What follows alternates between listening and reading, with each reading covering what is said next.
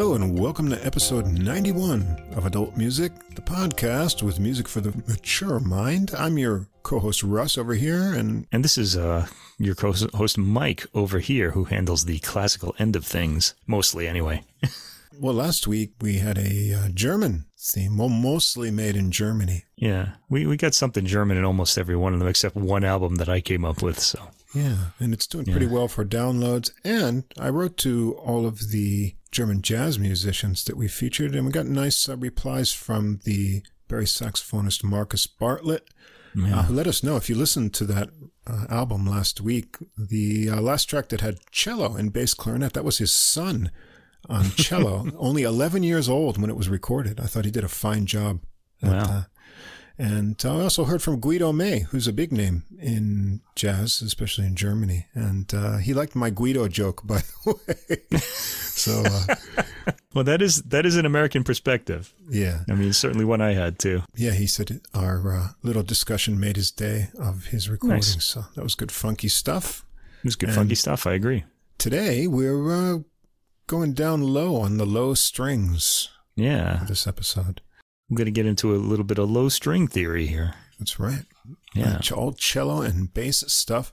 And we've already decided that we're going to spring the Christmas episode next week. So you can look forward to that in the next episode, too. Yeah. So we noticed that that suddenly last year's Christmas episode is getting a lot of downloads, which actually is kind of normal because a lot of those albums, they last. Christmas albums get played every year. So people looking for stuff to listen to for Christmas, and they got that one. So we're going to put this one out early. Now, here's the thing.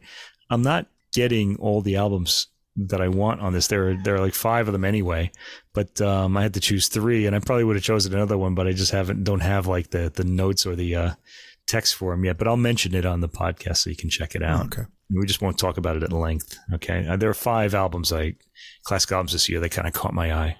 Right. And so far they came out. And sometimes they come out in December too. That's too late for a Christmas album to come out.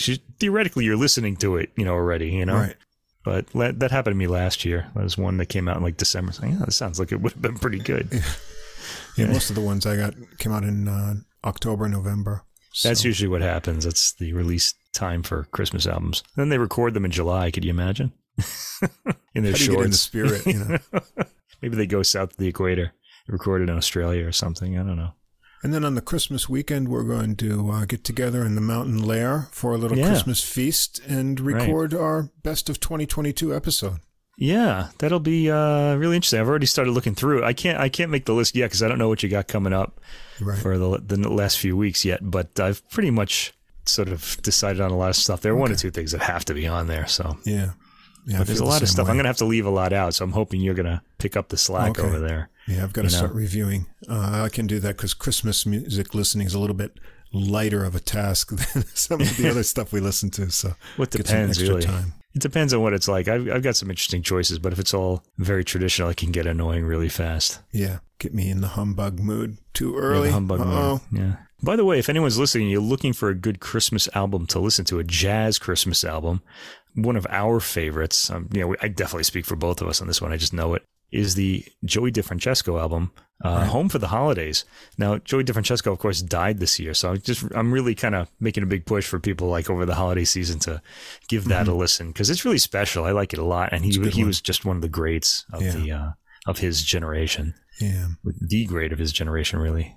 We'll bring up our old time favorites to next week. Yeah, I do that all the time. Most of my old-time favorites are jazz, really, because I like jazz Christmases. Right. I've got a few classical favorites, too, that are a little unusual. Medieval Christmas is actually a nice thing. People should consider that. Yeah, it's good stuff. To think about that one. All right. Anyway, before we get into the Low String Theory program this week, I want to remind everyone that in the episode description, you'll find links to Spotify and Apple Music for the music we'll discuss, other than one Hyperion release, which is not available on streaming. So you can that's right. Yeah. Check out the homepage and decide if it's worth your purchase or not. Let me decide for you. It is worth your purchase. It's really good. Also, at the top of the description, there's a link to the full episode playlist. That's all the music in one place on Deezer. That's our favorite CD quality streaming platform. You can also follow us there on the podcast look us up, Adult Music Podcast. Get the podcast and the playlists all in one place. Also, if you can't see the full description or list on whatever app or platform you listen to us on, you can always come over to our host site, Podbean, podbean.com, and all the links are easy to follow there. Now, if you enjoy the podcast, please follow or subscribe wherever you listen to us. And if you take just a moment to give us a ranking or write a review, that helps us get listed in the category recommendations, and then we can grow our audience, and that will make us really happy.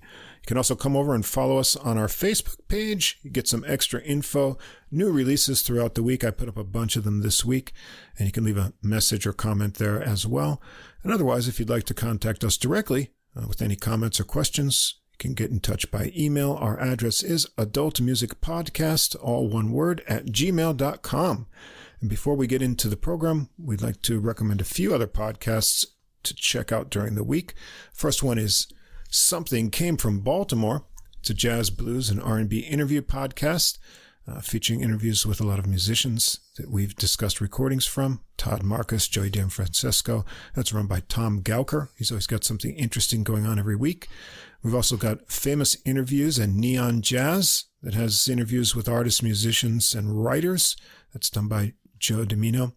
And there's a kind of dialogue about differences in people and building community called The Same Difference. And I'll put links to all of those at the end of the episode description. Check those out if you need some more podcasts to get you through the week. And is there anything else? Let me see. I think we're okay. We're just going to leap right into the cello recordings here, I guess. So the first album we have today for the cello, it's all cello in classical today. And the first one is the Hyperion release that we mentioned earlier, A Golden Cello Decade, 1878 to 1888. And the artists are one of my favorites, Stephen Isserlis. And I hope I got I always have to check the name of this guy's pronunciation first, because I'm not sure where the accent falls, and I might have gotten it wrong there, but I didn't do it today. So anyway, I'm going to go for Stephen Isserlis. And if I got it wrong, somebody can write in and tell me, or I can check it later and then be embarrassed. Anyway, and Connie Shi on the piano. Now, we've heard these two together before. This is on the Hyperion label, I should mention, and that means it's not on streaming. So you're going to have to go to their website, check it out, and possibly buy it. And I recommend you do, because you'll hear why. These two have made two albums together before, and both of them were on the Beast label, not on Hyperion. So you can actually download those. Last year, we talked about music from Proust's Salons. We kind of coupled this with the similarly named program by your favorite violinist there. What's the Baroque violinist that we always talk about, and who we may talk about. And who we may talk about in a few weeks, actually, because he's got another new album that I really like. And they did one called The Cello in Wartime too. This pair, Théotine Langlois de Soir. That's who it was. Yeah. And I prefer the Isserlis and Shi record to that one.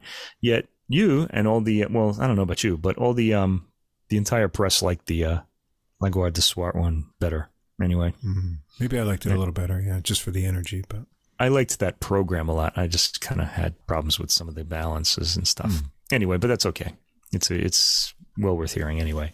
All right. So anyway, now one of the reasons you should buy this CD is because, well, actually, you don't have to buy it. You can read the. Stephen Isserlis wrote the booklet notes, and as readers of the books he's published will already know, he's an excellent writer. He's very witty and down to earth, well informed, and confiding in style. In other words, he writes booklet notes the way I try to do this podcast, but I think he knows a lot more than I do. He does a lot more research, so he gets some interesting, and also he's got like direct experience with a lot of the music he's talking about as he plays it.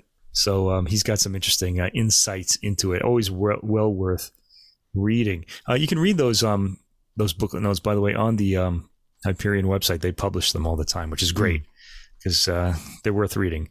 Yeah, I'll be quoting from them at points because he's so insightful. I can't let them go. The 1880s, according to Isserlis, were a golden cello decade. We can think about this. Think of the electric guitar, first of all. That was the 1960s, right? As many of our listeners might even remember. Okay, our generation knows it as well. Just we were born afterwards, but we were born in it, but came to it afterwards. You also think of the 1920s as the big swing decade in jazz. And I like to always teach whenever I'm teaching classical music, that the 1830s were the big piano decade. That was the decade when Chopin, Liszt, and Mendelssohn were just changing the rules of how the piano was going to be played in Paris. All right. Well, apparently, according to Isserlis, the 1880s were a big decade for the cello. We're going to hear the works on this album, and other works that were written in that decade were Grieg's cello, I guess, sonata, Strauss's second version of his sonata, and the first one's recorded here. Brahms' second cello sonata, Franck's sonata, and for piano and violin or cello. I actually prefer the violin version of that, but I'm not going to take that away from cellists. And Fauré's Elegy, Saint-Saëns' Le Cygne, the Swan. So a lot of famous cello works written in that decade. Cello concertos had to wait until the heyday of Rostropovich from 1959 to 1970. So again, the 60s. So if you were listening to electric guitar, you were missing out on the big cello decade of the 1960s. And it was all Rostropovich. He commissioned a load of new works for the cello. Okay, so here on this album, Isserlis wants to explore some works that he describes as planet-like. Now, what he means by that is works that orbit the starry works mentioned above. Stars would be little suns, okay? So they're not of major importance in the history of the universe, but they're often well worth exploring in their own right. Now, this is thinking right after my own heart, because the music I program on this podcast is often a little, it's often off the beaten track. We'll get some Beethoven and Mozart in there, but a lot of times I'll have these composers that people aren't really too familiar with, because I want people listening to their music too. This is what Isserlis is exploring here, this type of music, because it's just there's so much discovery to be made there. Because in classical music, if you grew up with that in the 60s and 70s, there was still the idea of the repertoire, that you had like this limited number of composers and they were played all the time, and everybody was going to record their Beethoven symphony. That still happens, but there's a lot more that's played and recorded these days. Well, more recorded than played, because you have to draw an audience and people are going to come to hear Dvorak's Ninth Symphony. This is one of the big problems of living in Japan. Whenever a visiting orchestra comes, they play Dvorak's Ninth Symphony. That's basically it. You always have to hear that. The programming is not so exciting because the people won't come. I understand, but there's I wish we were still a concert-going people, really all over the world. Anyway, let's get into this program. The first piece is actually a pretty famous piece for the cello, Max Bruch's Kol Nidre, Adagio on Hebrew Melodies, Opus 47, from 1881. This is actually originally a cello and orchestra work, and this is an arrangement for the cello and piano, and it also has Olivia Jaguars on the harp. And there's a reason for that Isserlis explains. It's a well-known work, and Isserlis says it's here because of the two works at the end of the album, which he labeled as footnotes on the CD box anyway. We'll talk about more of those later. Bruch, by the way, Kol Nidre is Hebrew Melodies. He was Christian, but appreciated Jewish music due to his friendship with the cantor-in-chief in Berlin at the time, Abraham Jacob Lichtenstein. And Kol Nidre is a melody traditionally sung on the eve of Yom Kippur, the Day of Atonement. And the melody is powerful with its sobbing, falling intervals. Bruch has the melody played 3 times with increasing intensity, which is done in the service as well. The second half of the work has nothing to do with Kol Nidre. It's based on a part of the setting by the British Jewish composer Isaac Nathan, which we'll hear later, of one of Byron's famous Hebrew melodies. Lord Byron, that is. And this is one of the pieces heard in the footnotes at the end of the album. We'll hear it later. So anyway, this piece starts quietly in the piano with lovely chiming chords way up and a descent, as we will hear throughout the piece. There's a lot of descending sort of patterns. The cello comes in at the 43-second mark, way up front and full-toned. This is why I always listen to Stephen Isserlis. I just can't let go of him. It's gorgeous recorded sound. He has this big, fat tone that takes up the entire lane. You can't pass him on the highway. It's just he's taking up all the space. I think he sounds the fattest I've ever heard him before, because I have all these other Hyperion recordings, but I was really in awe of the warm and breadth of the tone of his instrument on this recording. Yeah, he's I think the last one we heard too, the one with the Proust, also had that big fat tone on it too. He's like a big 18-wheeler truck on the highway that you just can't get around or see around. Anyway, gorgeous recorded sound on the cello too. This is a really beautiful recording too. The engineer gets a shout out there, and I should probably look him up. I never write the engineer's name down in my notes, but I really should. I'll give him a shout out a little later.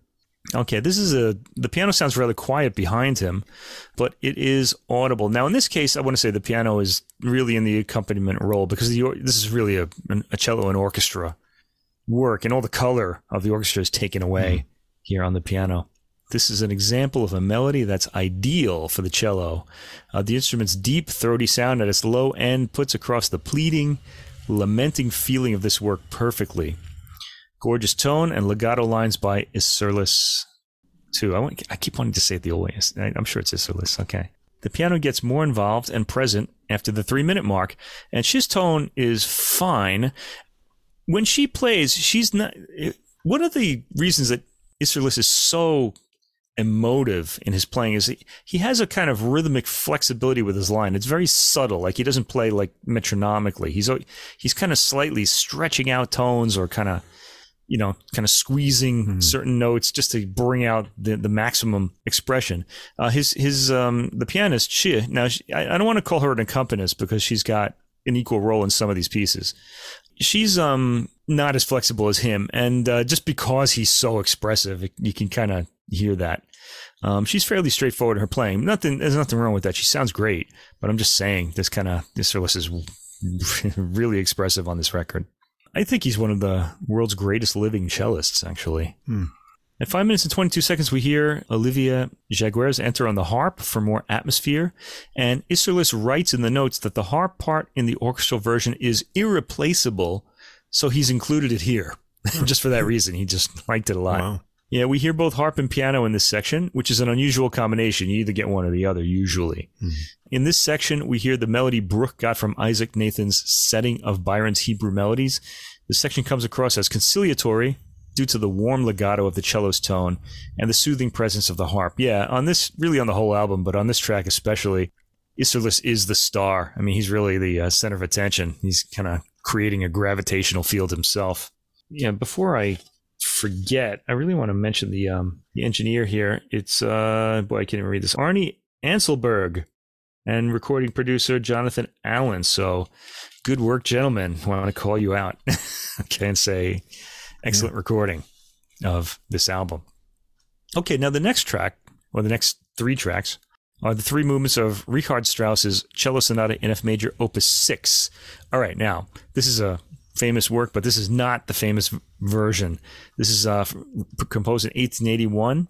It's the original version of the work, and this has got an interesting story. Strauss disowned this version of his sonata, which he revised into a second version. He replaced the last 2 movements completely, so they're different than the 2 you hear here. And he revised the first movement, and the second version saw great success, so we never heard this one again. Isserlis tells a story in the booklet notes where he, I think it was Daniel Muller-Schott, who was another cellist, had visited Strauss's grandson or something. Isserlis told him to ask to see the original version of the cello sonata, and apparently Strauss's grandson didn't want to he did show it to him, but he didn't. He said, my grandfather didn't like this, and neither do I. Which is kind of mean. But I mean, we have it now. It eventually got published, I think, in the 1990s. But of course, the second one's the one I was recorded. So this is rather unique. You get to hear the early version of it here. It's almost like a different piece, and it's good. All right. I mean, if you're a composer, you look really closely at it and you see some of the material. Oh, it's not as inventive as it could be, or something like that. It's a general audience today isn't even going to notice this sort of thing. Let's see. First movement, Allegro con brio. This has a big throaty entrance by the cello with fortissimo piano chords as well. I actually had to turn down the volume after having the volume up for the first piece called Nidre. The explosive opening dies down for the second, more amiable theme, accompanied by quick repeating chords on the piano.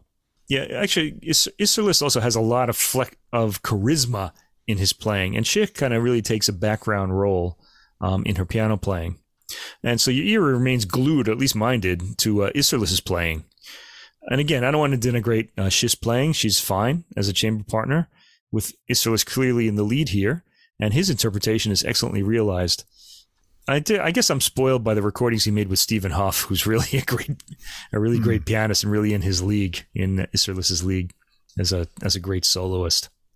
Okay, that said, though, this movement comes alive in this performance. It's a bit different, as mentioned, from the way we normally hear this piece, and the next two movements are completely different. The Larghetto, second movement, a lovely melody that Isserlis, true to form, shapes warmly and beautifully. I do like the cello's throaty ending phrase on the section from around 1 minute 40 seconds to 2 minutes, after which he bursts in to underline a new section. By the way, this word throaty I keep using, it's something peculiar to Isserlis's attack. I don't say it on either of the other two albums we're going to talk about here. He really has like a big, rich tone. And Connie Schick here keeps a quiet tone in this section and gets a nice music box quality from the piano as Isserlis quietly but with great presence plays the legato theme. The opening theme comes back at 4 minutes and 20 seconds with an impressive hush heard in both instruments. Connie Schick is particularly good in the quiet chiming section at 5 minutes and 15 seconds. Lovely writing by Strauss here. We also hear his very vocal style of writing in the cello's lines, even in this early version of the work, right? We associate Strauss with those soaring soprano arias from his operas and from his last songs and things like that. Well, the cello gets a bit of that in the Larghetto. We hear a bit of that. Anyway, the third movement, Allegro Vivace, the theme features a lot of hopping starts and stops to the rhythm. The interplay between cello and piano sounds tricky, but is put across well. There's an appealing melody with a repeat not taken by Isserlis with just enough attack for the listener to be aware that it's a repeating note and not a held one. Subtle playing here. Once this section ends, we get a development section featuring the repeated note theme in the cello after the third minute. At 4 minutes and 15 seconds, the piano gets a rhythm that sounds like the middle section of the Forlan movement of Ravel's Tombeau de Couperin. Schick plays this appealingly, but I really don't like the hard tone she gets when she plays fortissimo here. We get back to the opening material for a satisfying ending, a version of this piece that's well worth hearing. Okay, I want to just say that's a personal thing with mine. I kind of found this with certain pianists when they get this really hard kind of tone. It's just it's not something that appeals to my ear personally. I'm very much in the soft, pearly, Murray Pariah toned school of listening to the piano. So personal preference there. Anyway. Tracks 5 through 8, this is really the centerpiece. Well, I don't know about that. It's certainly Isserlis's centerpiece, Antonin Dvorak's 4 Romantic Pieces, Opus 75, and this is arranged by Isserlis, originally for violin and piano, but in fact it was originally for 2 violins and viola. Dvorak wrote it for a neighboring young chemistry student taking violin lessons from a professional violinist. Dvorak would have played the viola part in that. It was rearranged probably because there wasn't much of a market for that particular orchestration. It's the middle piece of the program, and Isserlis is directly in the spotlight here as the piano plays an accompanimental role. Yeah, I mean, it's just really providing chords here. I don't think you would get a pianist of Stephen Huff's stature to play this piece. He'd have to have an equal part. Anyway, the first one is labeled Allegro Moderato. It's romantic. Boy, underlining that word. But this may as well be a song with its highly singable melody. Isserlis plays this with great sensitivity. His subtle crescendos and decrescendos during the theme have an ebb and flow to them, reminiscent of the natural world, like the pull of the moon on the tides. See, there's something very natural about his phrasing, his dynamics. He's really an amazing player. This is very much a cellist's piece, even though it was originally for violin. With the piano in the role of accompanist, the cello plays the melody throughout. The second one is the second of the romantic pieces is Allegro Maestoso. It opens with dramatic forte chords, followed by a quieter ending. This goes loud, soft in the phrases. Isserlis really digging into the string to produce a raspy tone on fortes. This is one of the qualities I like so much about the cello, is that really big, rich tone, and he gets it right here. On the piano sections, not the piano instrument, but the piano dynamic, the cello remains sweet, particularly for the sweet ending phrase. Third one, Allegro Appassionato. This is a gentle song-like piece, like the first of these 4 romances. The piano plays accompanying bass notes and rippling arpeggios. I like the stormy double stopping Isserlis employs in the middle section after the 1 minute mark. There are 2 dramatic crescendos here that ebb away, the last one meeting the incoming wave that is the opening theme. Very nice. That's a nice transition. It's lovely, and Isserlis puts across more than what's simply in the score. The fourth romantic piece, Larghetto. It's a quiet, lamenting melody with rocking back and forth accompaniment in the piano. Isserlis' way of making the last note of his short phrases seem to disappear on a breath is very appealing, evoking a singer's approach. He does this mostly in the first minute, but varies the approach subtly through this almost 8-minute piece.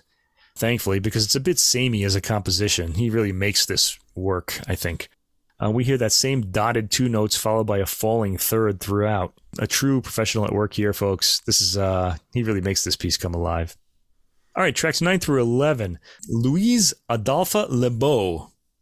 Okay, cello sonata in D major, opus 17, from 1878.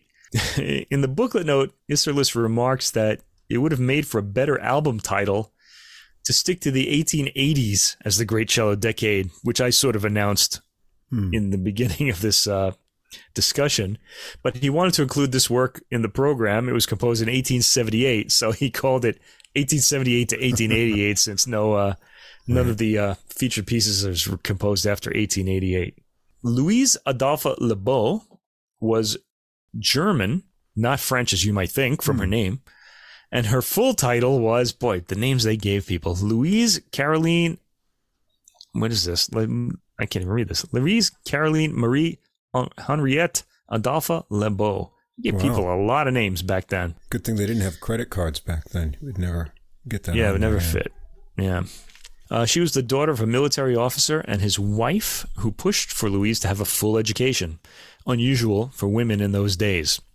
She started as a pianist, but didn't like the concert life, and then decided to pursue composition. You know, there were quite a few women pianists at the time, Clara Schumann being the most famous one.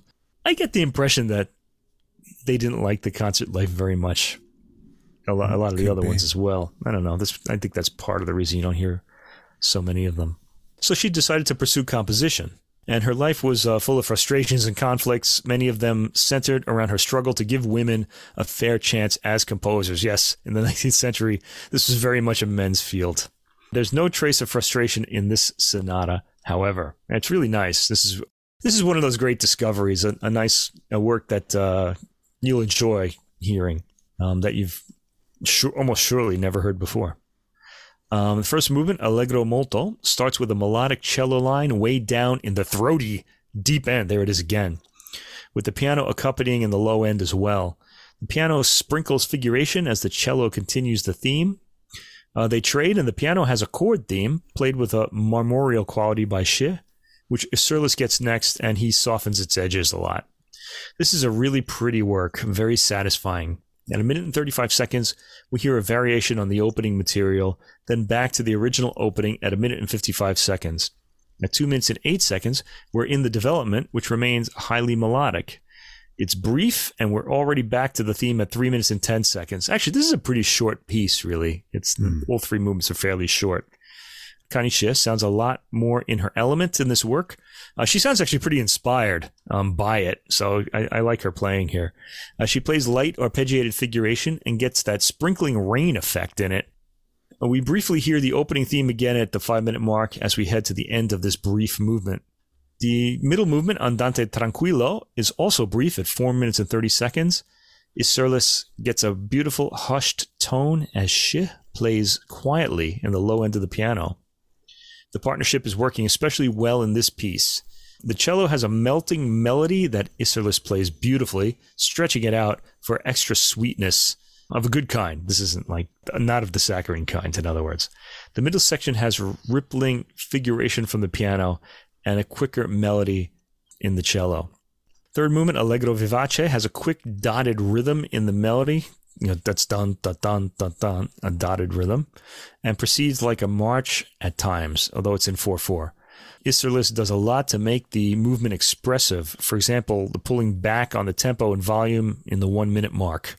The dotted rhythm melody is highly appealing, and one welcomes it every time it returns in this rondo form movement. Shi shows some dexterity in her line after 2 minutes and with very light, quick scales in between her melodic notes. Listen to her just from 3 minutes well into the 4th minute, where she and Isserlis trade off lines. A prolonged dramatic approach to the final cadence brings the work to a close. All right, and then we get to the 2 footnote pieces that relate to Max Bruch's Kol Nidre, which opened the program. This first one is called is by Ernst David Wagner or Wagner. This is called Kol Nidre. It's number 1 of his Shir Zijon, Schirzijon, Opus 44. It's programmed to act as a comparison to the Bruch work. There were several settings of Kol Nidre written in the 19th century. Wagner was Polish-German, this Wagner, a church organist who evidently did not share his famous namesake's anti-Semitism. I couldn't imagine Richard writing a Kol Nidre anyway. Isserlis claims he programmed this not only for its musical qualities, but because he knew Richard Wagner would have been apoplectic to see the track listing Wagner Kol Nidre on the album. Anyway, but it's not that Wagner, it's Ernst David Wagner. Anyway, Shi, the pianist, starts this out. She's playing chords, and they're very rock-like and severe. The tempo is very slow for this, or it sounds slow when compared to the Bruch setting. The theme is played low in the cello, and it sounds downright despairing and heavy, more so than in the Bruch, who I imagine was going for a different effect. The interpretation is moving. And the 13th track and final one, the second footnote, is Isaac Nathan's Oh, Weep for Those, which is one of Lord Byron's Hebrew melodies, which he wrote from 1815 to 1819. This is arranged by Stephen Isserlis. Now, Isaac Nathan claimed that his musical settings of Byron's poetry were based on ancient Hebraic music. Max Bruch apparently believed him and used this song not only in Kol Nidre, but also as the last of his 3 Hebraisch Gesänge choral works written around the same time as Kol Nidre, without making any mention of Nathan's name in the score. Oh. Nathan was a pugnacious fellow who was a passionate boxing fan, and would not, one would guess, have been happy about that. It might have shown his displeasure, Isserlis writes. This is why he's such a great writer, as well as a great cellist, Stephen Isserlis. In rather alarming ways, but in fact he would have had only himself to blame, since he credited the melodies to the ancient Hebrews and not to himself. Anyway, the final twist is that this melody appears not to have been Jewish at all in the end, but taken by Nathan from a Northumbrian folk song. So that's in Great Britain. Isserlis implies that due to his being a difficult character, Nathan was obliged to emigrate to Australia in 1841. I like that. Due to his being a difficult character, just the images that it gives, you had to emigrate. Okay. So he emigrated to Australia in 1841, where he composed the first Australian opera, became known as the father of Australian music. Boy, talk about a big life change. And became the first person in the Southern Hemisphere, as far as we know, to have been run over by a horse-drawn tram, which ended his life. Oh, what a story. Anyway, this is his piece. He's a colorful character, and you can sample him here. This piece starts with a quiet piano line, a chord-based melody. It's a melody is played over changing chords, and Isserlis comes in for the melody, which consists of short, weeping phrases. All of it is tenderly played, particularly by the piano. The piece itself is a straightforward song setting. We end the entire program with 3 emphatic cadential chords on the piano. All right, so in the end, this is an unexpectedly beautifully played and cleverly programmed album, and it was really the programming that, well, it was Isserlis' playing that really drew me to it. But it's cleverly programmed as well. You can easily listen to this all the way through. It flows really well, and it's all interesting music. Isserlis is among the finest cellists out there. He may very well be the finest. It's always a pleasure to hear him. And Connie Shi accompanies admirably. I liked her more from the Louisa Adolphe Lebeau piece onwards. I feel like, yeah, Isserlis really is the more dynamic of these artists. He's got a lot of charisma, and you can hear it very clearly. He really steals the spotlight in this partnership with his beauty of tone, and he has the flexibility, the phrasing flexibility of a singer. He can kind of like stretch the melody like it's taffy when shaping phrases.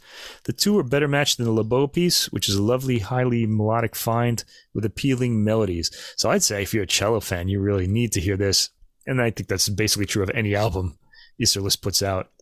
Yeah, it's a great cello showcase. The material is really dripping romantic stuff, but that's what I love best for cello. You know, I really like that. And he has there would have been more cello music from this era, really. Yeah. He has that tone and great phrasing to carry it off and make it wonderful. And as you said, the program's interesting and unique. There's stuff we haven't heard before, a unique version in there. The piano, I felt, is a little bit subdued or a little hard in spots compared to the cello, but I think she does a good job. I really feel like she's adjusting, making sure that the cello is always, you know, the main center of the program, which it is. And it certainly is. Yeah. So mission accomplished if that's what was going on. Yeah, I've enjoyed all of his other recordings, and I'm a big fan of this general era of romantic cello works, and this one is going to be right there with the rest of them. I want to listen to it again and again. Yeah, I know. I know a few cellists around here where we live out here in Japan, and they often, one of the things they like to do is they lament like that their favorite composer didn't write a concerto for cello. Like Beethoven did, you know, he has a violin concerto and 5 piano concertos, but no cello concerto. Oh. He did write 5 great cello sonatas though, for cello and piano. There's plenty of stuff for the cello. Well, there is, and there is now especially. Part of the reason that we heard so much like piano and violin music in the Romantic era in the 19th century is, first of all, because of Franz Liszt. Mm-hmm. And also Chopin, but Franz Liszt really just changed the technique, and everybody started doing that. And also, pianists are generally composers, especially in that era. Right. So they wrote a lot of their own music.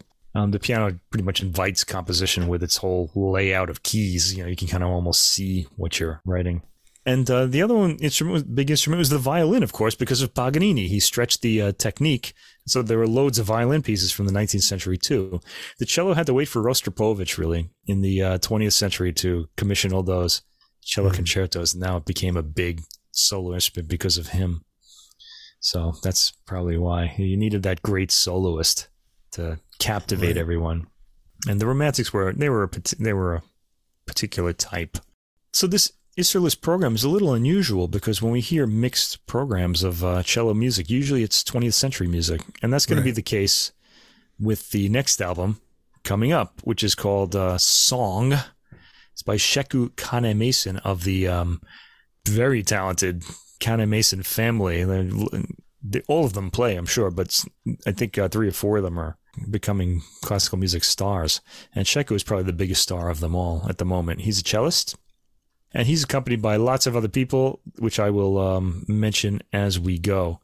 As the booklet note indicates, Sheku Kanemason does indeed craft unique programs of music, and this is another one.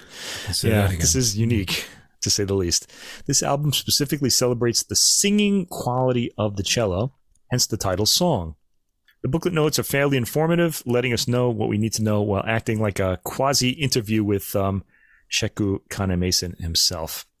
Now, his sister also appears on this album, Isata Kanemason. So I'm going to refer to Sheku Kanemason as Sheku. I mean, like I know him personally. I don't, but please excuse me for that. It'll just be easier and less confusing if I call him by his first name. Anyway, the first track is, we start traditionally here, Star of the County Down, a famous Irish melody. This is arranged by Sheku Kanemason himself. It's a beautiful tone. Not as big and fat as this Isserlis's, though. Okay, but it is a really beautiful tone that he gets. This haunting tune works well on the cello and exposes its vocal quality well. You know, right away we got this concept of song being realized. Now, this is recorded pretty close. You can hear reversals of the bowing direction, but that's part of hearing the cello, I guess, so no worries. Anyway, second track, Joseph Parry. This is a Welsh song called Mavanwi, arranged by Sheku Kanemason. Mavanui. No accent in that word. I said it the American way. Mavanui. This is also a haunting tune, as are most folk tunes from the British Islands.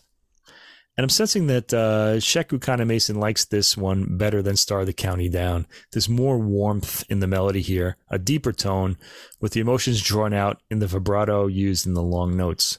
I think he's overdubbed himself here too, because at the 1 minute and 20 second mark, a cello playing a pizzicato bass line emerges, and no one else is credited on the album, so I'm guessing it's all him.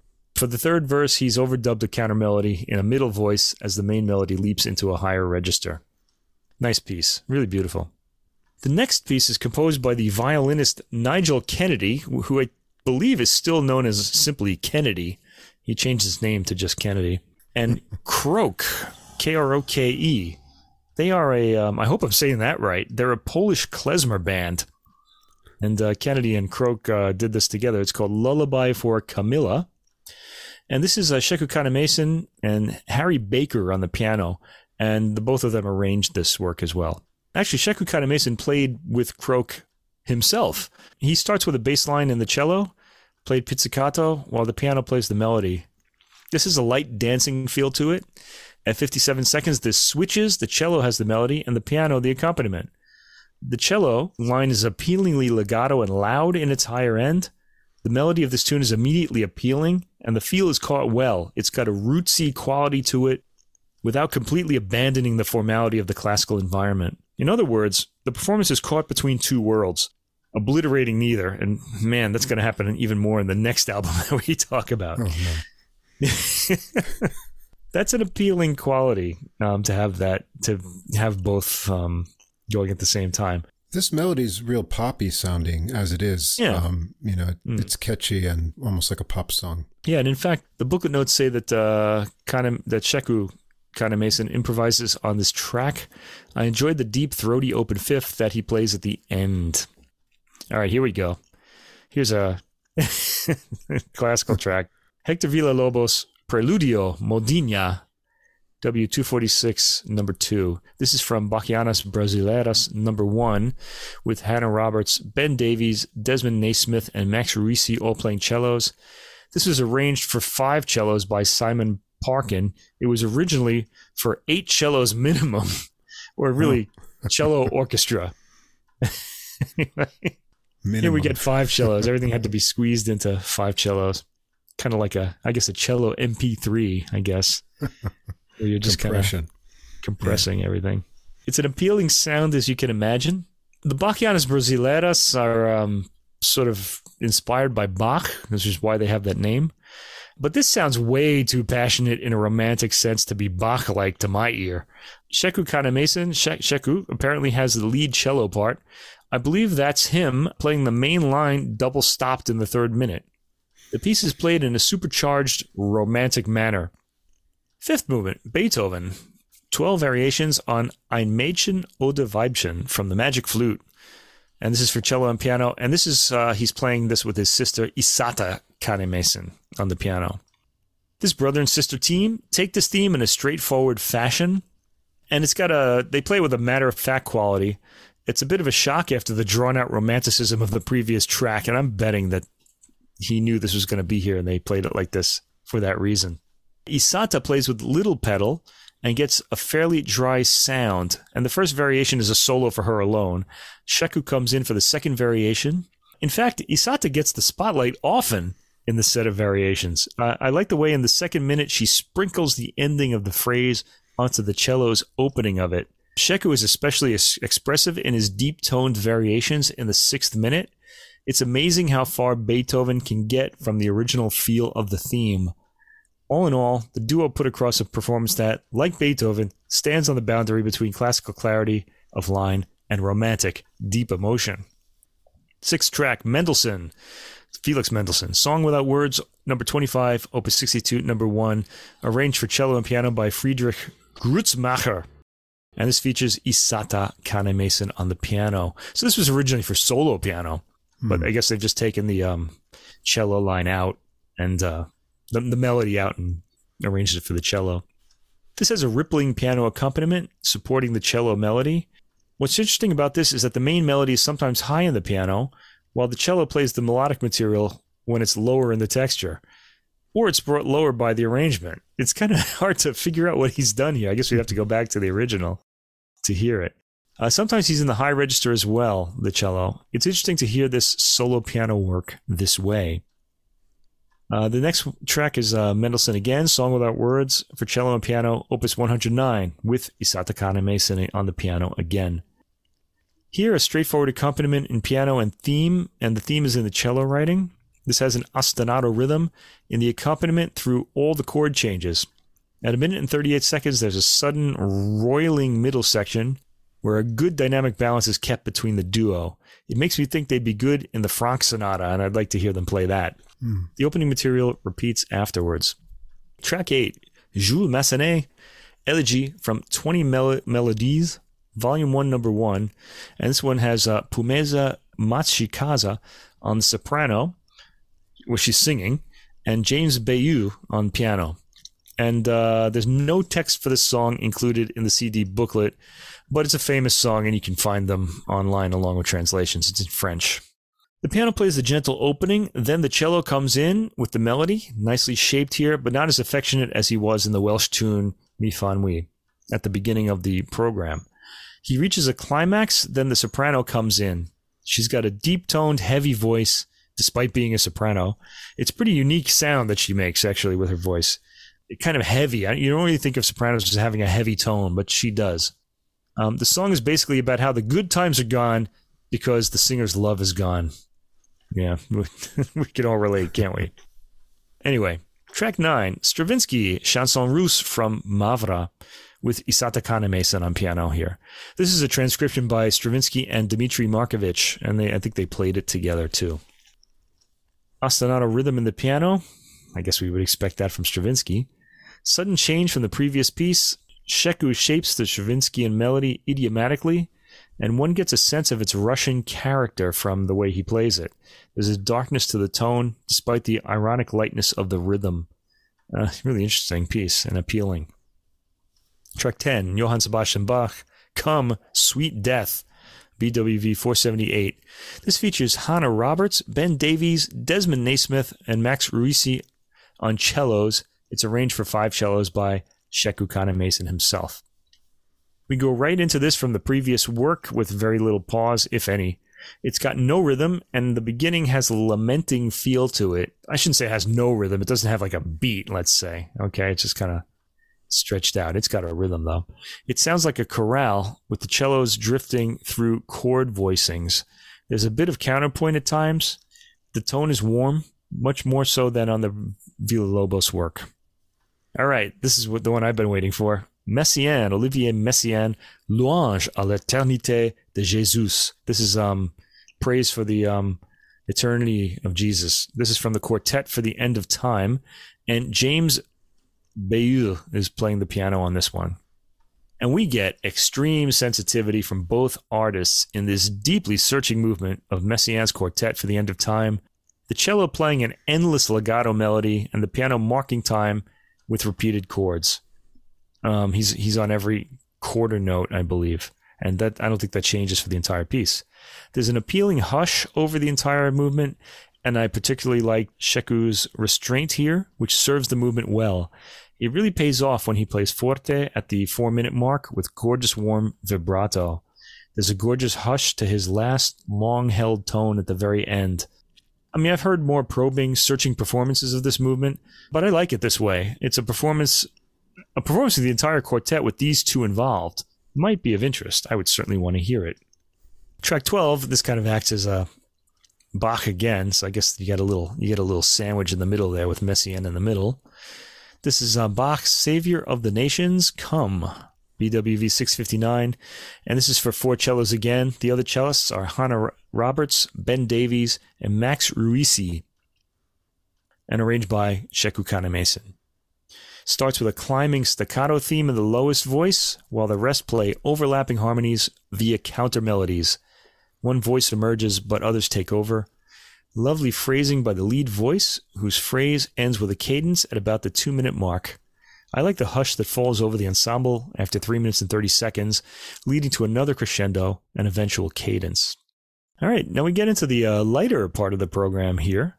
Arthur Hamilton, Cry Me a River, with Harry Baker on the piano, and this is arranged by Sheku and Harry Baker themselves. This is a jazz tune, or a pop song, really, from the 1940s, I guess. Ella Fitzgerald originally sang this for the film Pete Kelly's Blues, in the 1950s, in 1955. But it was dropped from the film, and Julie London was the first to have her recording released, singing it in the film The Girl Can't Help It a year later. And Ella recorded it later in her career. Here, the cello starts it out in the very low end, getting a rich tone as the piano sprinkles accompanying figures after his phrases. Sheku has soul and ends his phrases with blues-sounding notes. At the 57-second mark, the piano takes a theme in the high end as the cello accompanies gently. Then they trade the theme back and forth. The cello gets a powerful moment at around 1 minute and 30 seconds and takes over the melody afterwards. I like Sheku's final high note at 2 minutes and 10 seconds, with the piano ending high in his register after a brief climb. Track 14, Friedrich Hollander, Falling in Love Again. And Hannah Roberts is playing the cello on this one. This is arranged by two cellos by Simon Parkin. Friedrich Hollander was a film composer, and this song was first sung by Marlene Dietrich in the film The Blue Angel in 1930. Yeah. It starts out with a low cello melody, which becomes accompaniment while the second cello plays the vocal line. Here, Sheku Kanneh-Mason is accompanying himself, apparently, via two-track. It's a nicely realized performance. No, he wouldn't be. I don't think he is, actually, because there's another cellist on this. It's a nicely realized performance with soft, heartfelt contours in the phrasing. At 1 minute and 45 seconds, slow habanera-sounding dance rhythm starts as the theme continues in the upper cello. The opening repeats, lovely tapering off of the melody at the end. I take that back. He's not accompanying himself here. He's got Hannah Roberts playing the other cello. Oh, well, it's a cello duo. The next 5 tracks are by Edmund Finnis. They are his preludes 1 through 5, and these were written specifically for Sheku Kanneh-Mason. They're very short. All of them are less than 2 minutes. The first one stays mainly in the middle and low end of the instrument. It's got a theme whose melodic contour repeats through the piece. The second one starts very quietly with a repeating 2-note figure in the low end, which eventually grows into a quickly arpeggiated figure. It's so fast it's hard to make out what's in there. Listen to it on headphones. Prelude 3, track 17. This one features short phrases separated by pauses like a folk song and is also in the low end of the cello. Finnis apparently likes that sound as much as I do. I like the low end of things. I don't know. Certainly of reed instruments, as we both have discussed. Prelude 4, long drawn-out harmonic patterns created by one back-and-forth bow, then a new note. Basically, it's a main bass note and a harmonic, and it has a hypnotic effect. Prelude 5 is arpeggiated figures set the tone. This one finally breaks into the cello's upper range in the brief middle section. All 5 of these were simple, yet intriguing. Track 20 is by Zach Abel and Sheku Kanneh-Mason. It's called Same Boat, and I apparently did this for this recording. Zach Abel is the vocalist on this, and the two want the raw, intimate sound of Zach's voice along with the organic sounds of the cello to register here. All instrumental and percussion sounds are made by the cello. The vocal is recorded up close and has an R&B quality to the tone and phrasing. When I say R&B, I mean like from the 1960s R&B. I don't mean modern R&B. It's kind of old school. The cello gets some deep bass thumps. This could pass for a popular R&B song. It's immediately appealing. Sheku's stylings are creative and appealing, and I liked his angelic high harmonies. The sound quality of this track is very different than the rest of the album. It's very rich and present. And track 21 is Sheku playing solo. Burt Bacharach, I Say a Little Prayer. Now, you might remember this song from Dionne Warwick singing it. She sang the original, and Aretha Franklin also sang it rather famously as well. Anyway, the accompaniment and melody, all realized by a single cello, are played pizzicato throughout. I don't think he's overdubbed himself here. I think he's actually playing all of this. Yeah, they're all realized by a single cello here, so he's playing it all live, I think, which is pretty impressive. All of it's played pizzicato throughout. There's no bow on this entire track. It's played as if it were a guitar, really, yeah. Yeah, really, yeah. And it captures the quality of the song well, too, despite that, It's a charming ending. Okay, so really, this album attempts to do musically what we're attempting to do in this podcast, show that it's okay, and even normal, to enjoy a wide range of different genres of music and different types of music within those genres. We're not very strict about, what adult music is as long as an adult can enjoy it. Anyway, it's an eclectic album. There are no really big intellectual pieces on it, though The Messiaen is a nod to that. It's a great album for those who like the cello, and it's inventively programmed.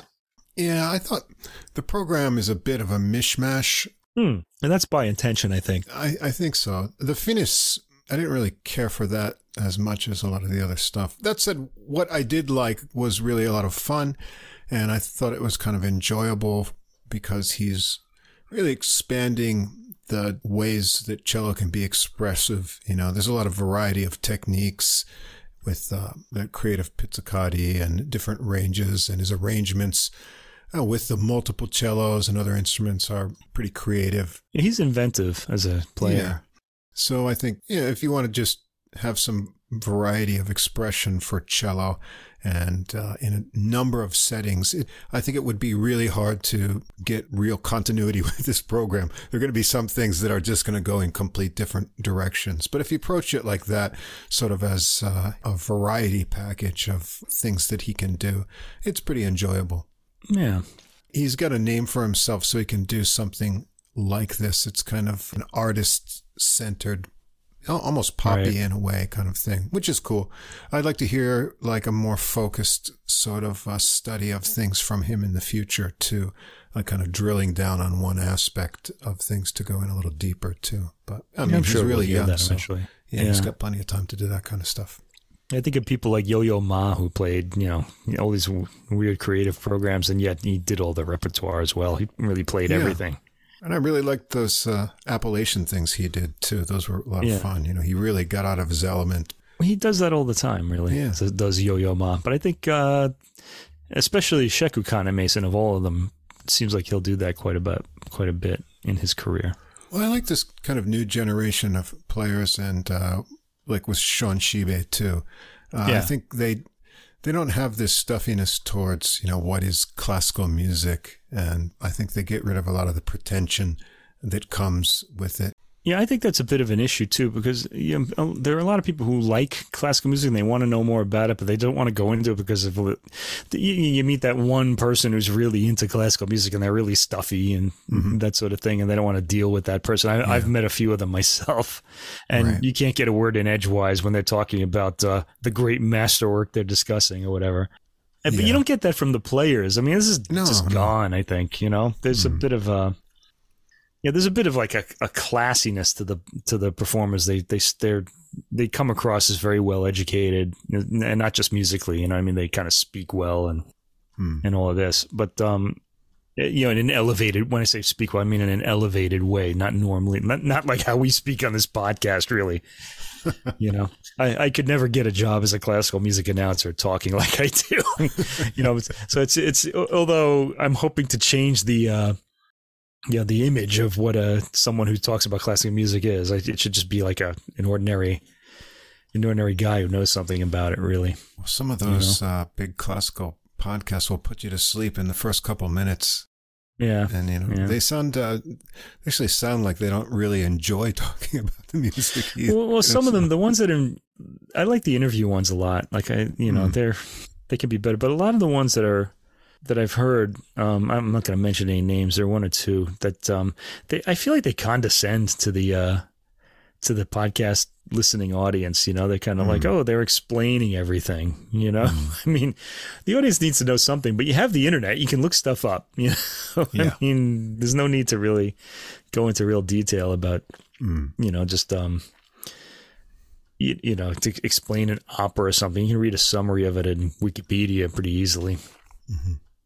Anyway, it is good to know, though. I mean, things that I think that as an educator I can give people is just something about the era, because people aren't going to know a lot about, what was happening at the time a lot of these works were written, or even when they were written, right. So they don't really, you just kind of point out things to listen for and things like that. Anyway, the next track here. Speaking of adventurous programs, well, This is an album called Where Is Home, and subtitled with Sesotho words, which is the language of South Africa. Haye Kekaye. I don't know if I've said that right. I have no idea what Sesotho sounds like, but we're going to have to say a lot of it if I'm going to talk about this album. This is by a young cellist by the name of, and I listened to a South African program that said his name, Abi Selauchoe. That's how apparently you say it. And a lot of other people. And I'm going to need the CD for this one because I couldn't even list all the people on this album. There's so many. I didn't bother writing them down. So I'm going to try to let you know who they are as the album goes on. He's got quite an army of people recording this. Now, this really isn't a classical album, although it has certain classical elements. It's more of one of those crossover albums. And I feel like records like this need a bit of I need to encourage listeners to hear it because I think albums like this can get lost, although there are a lot of critics that are really praising it. I mean, I liked it enough too. And the reason why, and we talked about something about this week that I didn't really say much about, but it leans more towards world music and what they call, or global now. The Grammys want to call it global than classical. What I mean is it's like the traditional music of South Africa in this case, and it's got classical in it too. Albums like this often get lost in the shuffle due to the difficulty in classifying them. Should classical listeners listen to this? Should people who are interested in African music listen to it? What I want to say is that adults should listen to it, and that's why it's perfect for this podcast. Okay? It's a shame that these records can't fall into a classification because there's often unclassifiable gems that are well worth hearing, and I think this is one of them. Adult music is the ideal place to be talking about an album like this, as I just said. Selauchoe is South African, and as the title suggests, the program explores the idea of seeking refuge, not in the stigmatized sense of the word associated with fleeing, but as a place that grounds us and empowers us. The booklet notes explain all of the tracks in the highly personal voice of Selauchoe himself, and the sung texts are included in the CD booklet. Now, they're all in these African languages, mostly Sesotho, with English translations. One of the things Selauchoe says in this, in his notes, is that South African people hear an affinity between Baroque era music, which we're going to hear a bit of on this album, and their own traditional music. And the reason that happens is because they sang hymns in church, and I think a lot of them came from or started in the Baroque era. And when I read that really kind of lit me up because there's a pretty famous piece that some listeners may know by Kevin Volans, the South African composer, called White Man Sleeps. And it was made famous by the Kronos Quartet back in the 1980s or early 1990s, and I can't really remember when. But it was originally written for Baroque type instruments, a harpsichord, there was percussion, there was a viola da gamba. And what he did was set all these sort of South African themes, and he put them on these instruments. And if you hear the string quartet version, which I think is a lot cooler, it doesn't, the Baroque elements don't really come out as well. And whenever I used to play that, I loved that piece so much. And Bruce Chatwin also apparently liked Kevin Volans' music, the author, who was really popular at the time. He wrote a book called The Songlines. When I played that for people that I knew, they were really into roots music, and they just would say, "Oh, I just want to hear this as its original folk, in its original folk element." And my complaint about that is, well, you can, that's all over the place, but this is something really unique, and I think it's worth hearing. I love that piece, by the way. Check that out, Kevin Volans' White Man Sleeps. You can hear the Kronos Quartet version. Really, there are 3 or 4 recordings of it out there, and they're all good. So I would recommend any one of them. I love that piece so much. Anyway, this album kind of gets a bit of that quality to it. And I think there's a bit of truth to that idea of Baroque music and South African music having a strange sort of affinity to each other, which is interesting. It's not complete. I mean, South African music doesn't move in that kind of mechanical way that Baroque music does. But nevertheless, the cultures combine a bit. Anyway, the first track on this is called Ibuyile iAfrika, which means Africa is back. This features Yo-Yo Ma on guest cello, And that title, by the way, the language is isiZulu, and it's a traditional hymn that was sung in apartheid times about the struggle to conquer the apartheid regime. The hymn tells the youth that now it is time to define our voice, to cherish our own traditions, and create the Africa we want for our children. Salauchoa says this arrangement is an ode to Desmond Tutu. I want to say also that all of these African pieces are very, very positive in their lyrics and their meaning. Anyway, the other musicians on this, besides Yo-Yo Ma, we have Simran Singh, Max Bailey on violins, Colin Alexander on cello, Fred Thomas on piano, Alice Zawadsky, Shafiz Adams Burnett, and Thandanani Umede are all singing. They're the voice. One of the things that Salauchoa, the cellist, does is he starts a lot of these pieces with harmonics on the cello, and I really love that sound. And he starts this one like that. There's a light sprinkling of piano texture while he's doing this. The hymn comes across as warm and wistful in the cello. It's a slow piece, moving like a slow-paced church hymn. Salauchoa sings on this too. He's got a rich, warm baritone, and it is kind of African-sounding in its phrasing. There's kind of like a, I don't even know how to describe it, but an African kind of flexibility to it. It's not something that, say, an American like singer would do. It's really got a very specific African cultural quality to the way he phrases. There are harmony voices as well in this, and when he sings, he, the cello, and the accompanying singers all follow in parallel harmony, which may annoy some listeners. The solo cello parts are atmospheric. I liked it, though. Improvising on the hymn theme in the 3rd and 4th minutes, and the performance is deeply heartfelt. The second track, Dipolelo, which means, like, I guess a recite or improvisation, is a solo for Salauchoa himself. It's 45 seconds long, and it features the flexible rhythmic phrasing I've heard in South African songs, and this is over before it really begins. The third track, one that I really liked, is called Zawose, and it's dedicated to Hukwe Zawose. He was one of Tanzania's legendary traditional musicians, Hukwe Zawose Morogoro.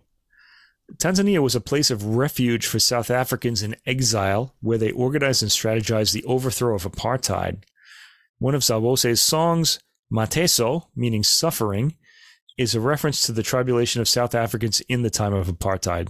And Salauchoa himself wanted to respond to the song with one of his own, to say thank you for the love, kindness, and empathy, and that's what this is. Salauchoa here tries to translate the zeze, an instrument with a single beaten string, to the cello in this piece.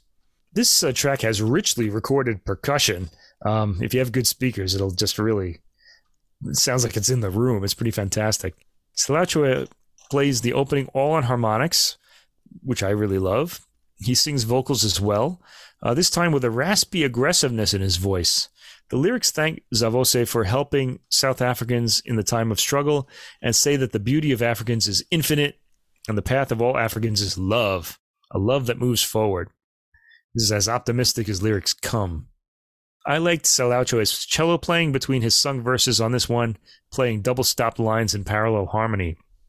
The recording is impressively vivid, especially the bass in the 4th minute. A lot of Salauchoa's harmonic playing reminds me of elements of Volan's work, White Man Sleeps, as I mentioned earlier, which tells me it's got something in common to South African culture. Tracks 4 through 7 are a Baroque cello sonata by Giovanni Benedetto Platti, a composer I have never heard of before. This is his cello sonata number 7 in D.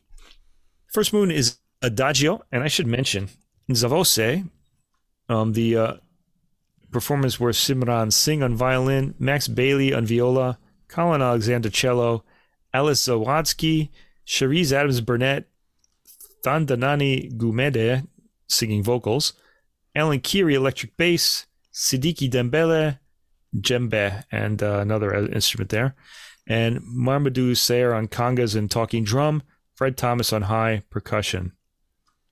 Oh, calabash? Oh, wow. Okay, Sidiki Dembele and calabash and djembe. Okay, now, Giovanni Benedetto Platti work, we have Salauchoa on cello, Elizabeth Kenny on the theorbo, Kadiali Koyate on the kora, which is a sort of African harp, and Fred Thomas on the double bass. It's rather unusual for Baroque cello sonata. But Abel Saliceoe is trying to sort of give us his take on these, the way these are heard in his culture. He claims that Baroque music and South African music have more in common than you might expect. As I mentioned, this Kevin Volan's piece, White Man Sleeps. They collided long ago in South Africa's history in the church, where European hymns and African music began to occupy the same space. Saliceoe chose this work for its improvisatory quality, which suits his way of playing. Yeah, he kind of seems like one of those types that won't keep to the score. Like, he's got an idea, he's going to play it. And he's more improvisational. Improvisations are interpolated between the movements of this sonata. The accompaniment gives what would normally be a smooth, stretched out accompaniment, moving smoothly from chord to chord, a bit of rhythmic spice. There's a light percussive quality to it that we ordinarily wouldn't hear if this was a Western ensemble. Saliceoe's playing leans toward traditional Baroque, but this is a cellist steeped in a love for his own culture, as well as the Baroque hymns he sang and heard in church. And he's very much his own musician with his own ideas, interpreting this as he would have heard it in his culture, rather than following a more academic approach, let's say. Track 5 is the second movement, Allegro. It sounds like it was originally a rather square theme, and Saliceoe puts that across, but again, there's a bit of an exaggerated quality to the rhythm that is Saliceoe's own addition. The rhythm sounds counted as though exaggerated so that dancers can follow it, if you know what I mean. Third movement, Largo, is fairly straightforward. It sounds like a typical Baroque Largo movement, but Saliceoe's phrasing makes it just a bit less melancholy. There are also little ad-libs like the harmonics at around 1 minute and 40 seconds, and the chorus solo at 1 minute and 50 seconds, which takes the piece out of the Baroque for a moment. The movement, paradoxically, has the melancholy of a Largo and the cheer of a South African theme at the same time. All right, this piece is not for, this performance is not for purists, but it's an appealing take, I have to say. The movement connects to the next via an improvised bridge. And the fourth movement, Presto, perhaps the most cheerful jig I've ever heard. Saliceoe, it's almost like he senses there's a rhythm there and he's got to really dig into it. He and his accompanists make this rhythm jump high. I like the way the false cadence just before the first minute at 1 minute and 12 seconds still manages to come out along with the high stepping rhythm and theme. This was a highly appealing performance of this movement, and one like you'll never hear it played by a Western ensemble. Okay, we get back to the more South African pieces here. Lokomela, which means take care, that is Sesotho. The sense of the piece is of people far from home hanging out together despite their differences. Sort of like us in Japan, I guess. So we're back in Africa with Saliceoe singing. This has a lively rhythm of the sort of those of us who've heard Paul Simon's Graceland album may recall.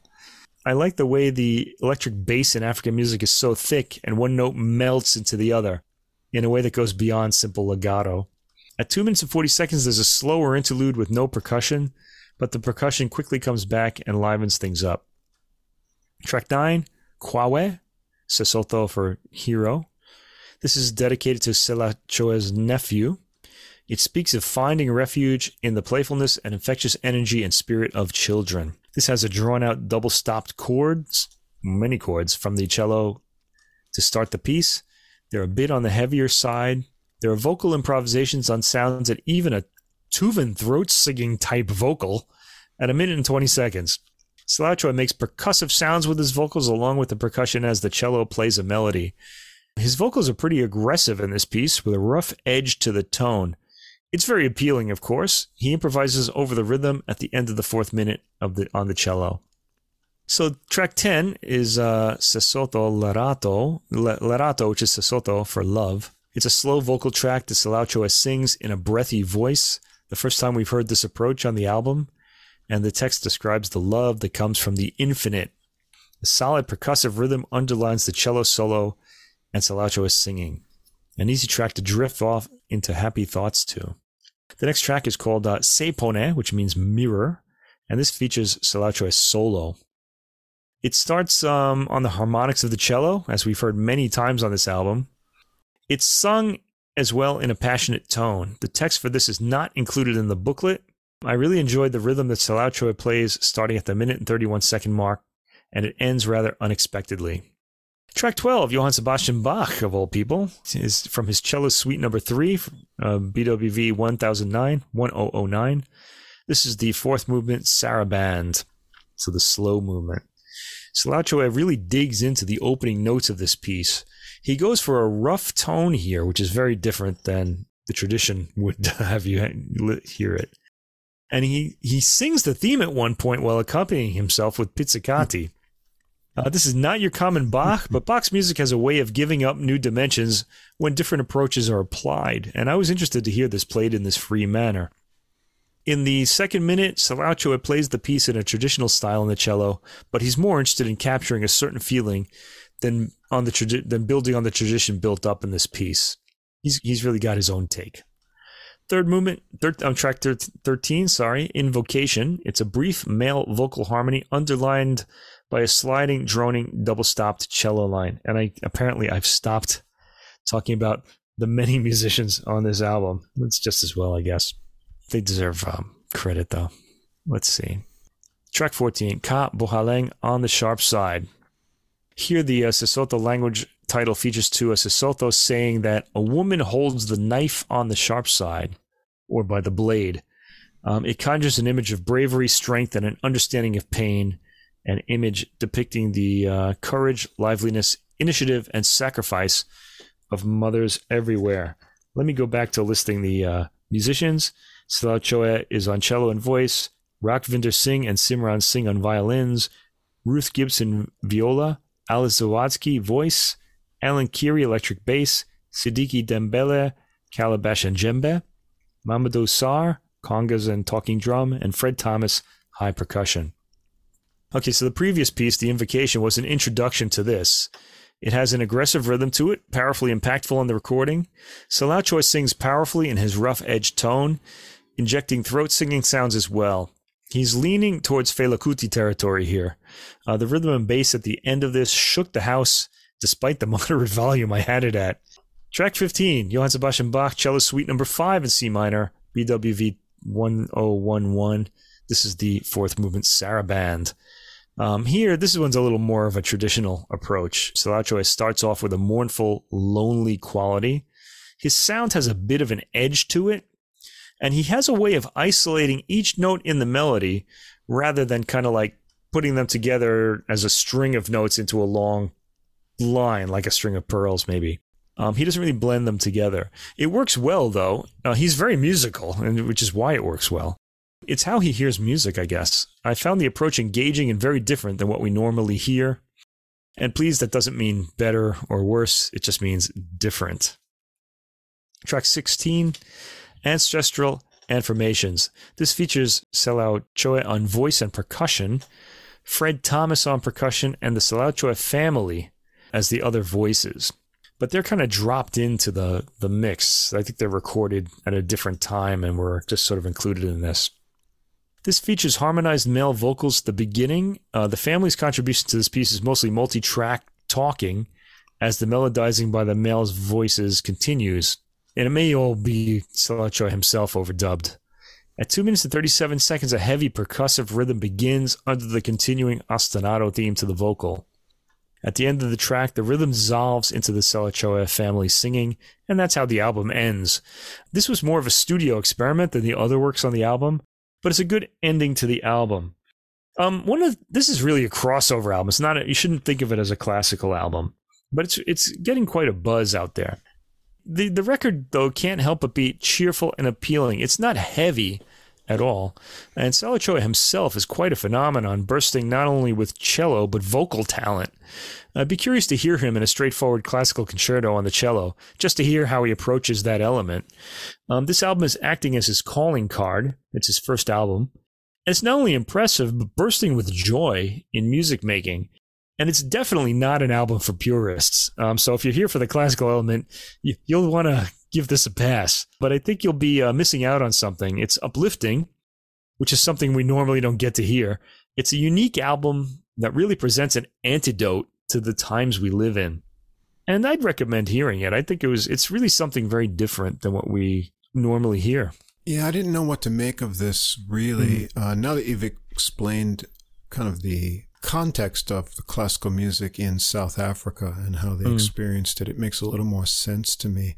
Because I really like South African music a lot, and we've done a little sort of South African jazz on episodes in the past too. So it was really hard for me to figure out what that context with these classical pieces are. And rather for me, I just wanted to hear more South African type of that things. Generally happens, right? Yeah. But knowing that, really there's got to be a limit to how much cello you can work into those traditional kind of things. I was amused by it. The vocal numbers, the growling was a bit over the top. Sometimes it was he does get a bit aggressive at points. Yeah, I did find that arrangement of the Baroque piece rather unique with the instrumentation. It certainly was. Yeah. Yeah, I guess we could probably imagine experiences like this in different cultures. Like how did the Chinese first take to Western classical music and incorporate that into their musical lives or something? I know a bit about how Europeans first took to like the Beijing opera in China, and the answer is not well. I mean, it took a lot of time. The 19th century romantics didn't like it at all because they figured they were the best ever. Right. But now we have a bit of a context for it. We kind of know a bit about it, and we appreciate it as a cultural thing. Those of us who really like the arts, anyway. Yeah, right. So I guess if you take this as a kind of crossover world music infused with Western classical music and the cultural take on that and where it would fit in with traditional music, it's kind of an interesting journey. Not for purists, as you say, but it's certainly got a lot of variety and interesting stuff going on in it. Yeah, I feel like I want to say one thing about it, though. This album sounds like it's about him.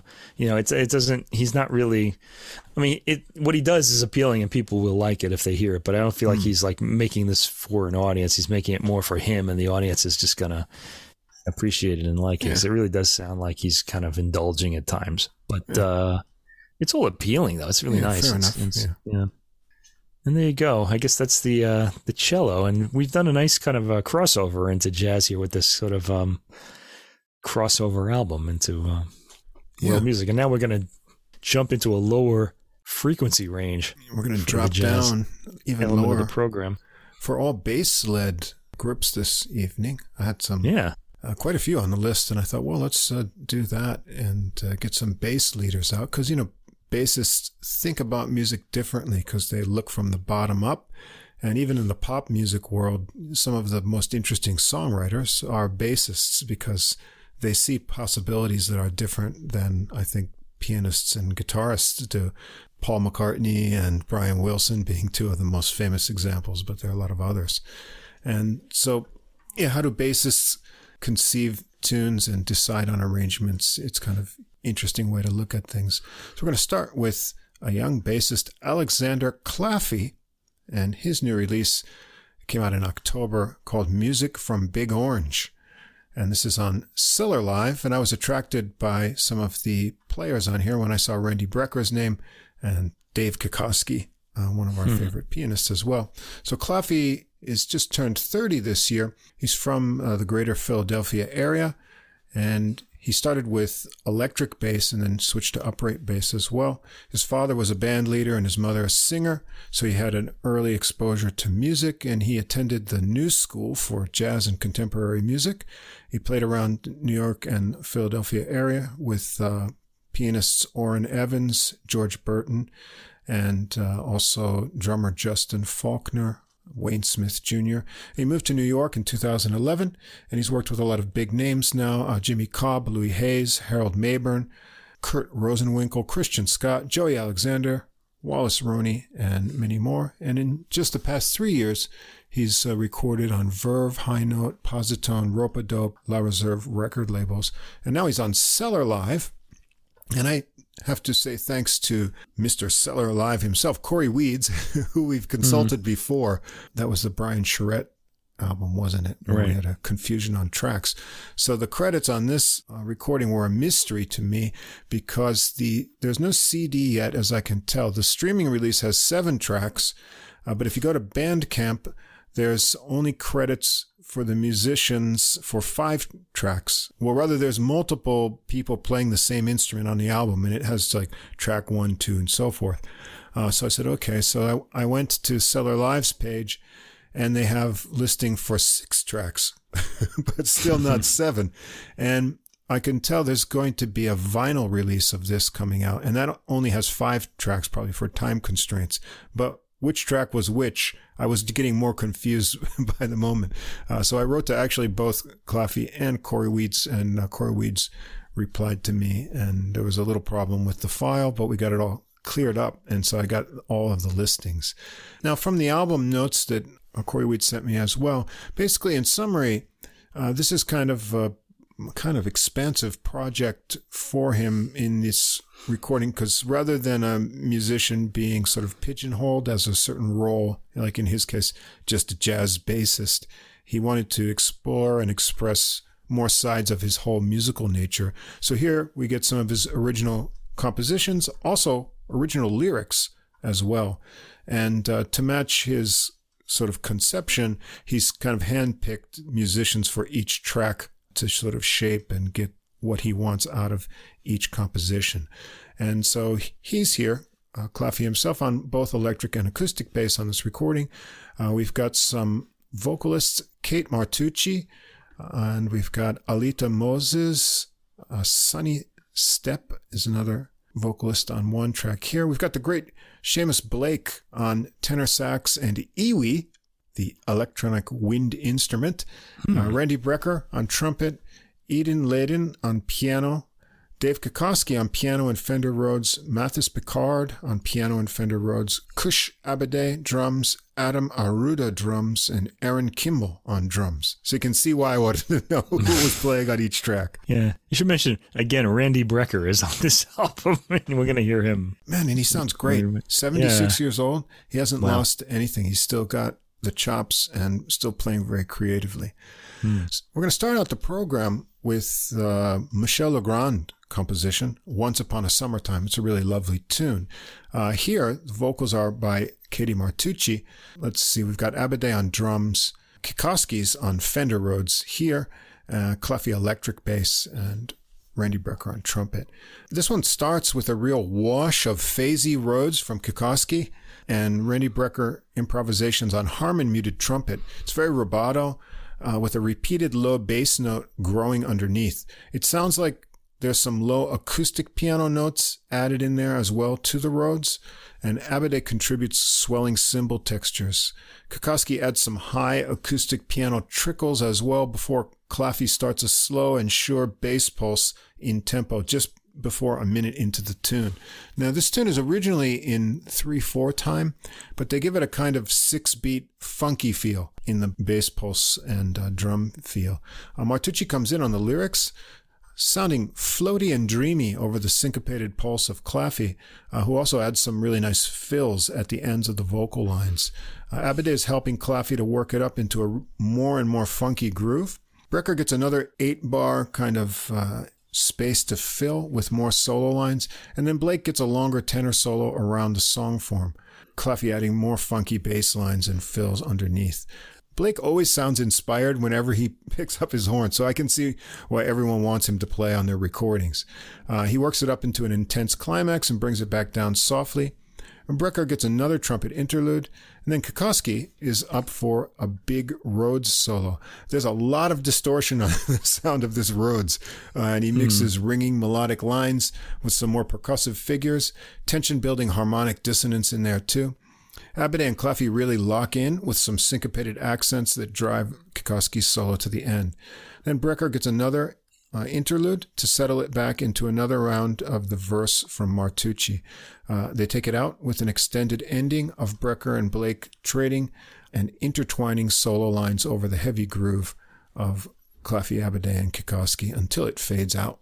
Yeah, it's a studio fade, too. It's not a natural fade. Normally, I'm always kind of complaining about when jazz pieces fade out, but this one, it was so busy that there was just no way out of this, I feel like. So I guess they faded it on. I couldn't figure out how they possibly could have gotten out of that big, complex thing that they were doing. So, interesting grooves and feels on a very old classic tune. Now we're going to get the Claffey original starting with Your Flowers. And this is Martucci again on vocals. Blake and Brecker are back on the horns, Kush Abadé on drums. Here we're going to switch to Mathis Picard on piano and Fender Rhodes, and Claffey on electric bass. It starts out with an 8-bar intro of legato horn phrases from Brecker's still muted trumpet and Blake's tenor sax. Picard has ringing Rhodes chords, a much cleaner tone than we heard on the last track, and Abadé has busy, tight snare work going on that contrast with the fluid horn lines. Martucci comes in with the lyrics. It's a simple, catchy melody to start, but lifts as it goes. There are 2 verses. Each seem to be 18 bars. Interestingly, if you count it, there's an extra 2 beats after bars 6 and bars 8. So you get like a 6-beat measure that gives the flow of the melody kind of a feel of hesitation. The lyrics seem to be remembering a past love from youth. I like this one line that's in there. Somewhere in the end of time, in a land that we could never find, is a flower that belongs to you, in a grave we knew was dug too soon. People saw the writing too. Oh, God. That's pretty powerful. Yeah. So there's the your flowers kind of explanation. Abadé keeps that busy snare going on underneath the melody for cool effect. It's a real kind of tight thing that contrasts with the flowing lyrics. The end of the lyrics has a repeating all gone phrase, and from there it picks up into a heavier groove, with Martucci continuing on with some vocalizations together with Blake's tenor joining in unison. Picard has switched to acoustic piano, and he really pounds it out over the groove. Blake and Brecker get some furious solo exchanges, with Brecker using his electric trumpet, effects that you might remember back from the old Brecker Brothers days. And they work up to playing together, and Martucci adds vocalizations on top. Claffey's got intense bass lines underneath it all, locking in really good with Abadé, and they don't let up on the intensity, but it fades out to a studio fade.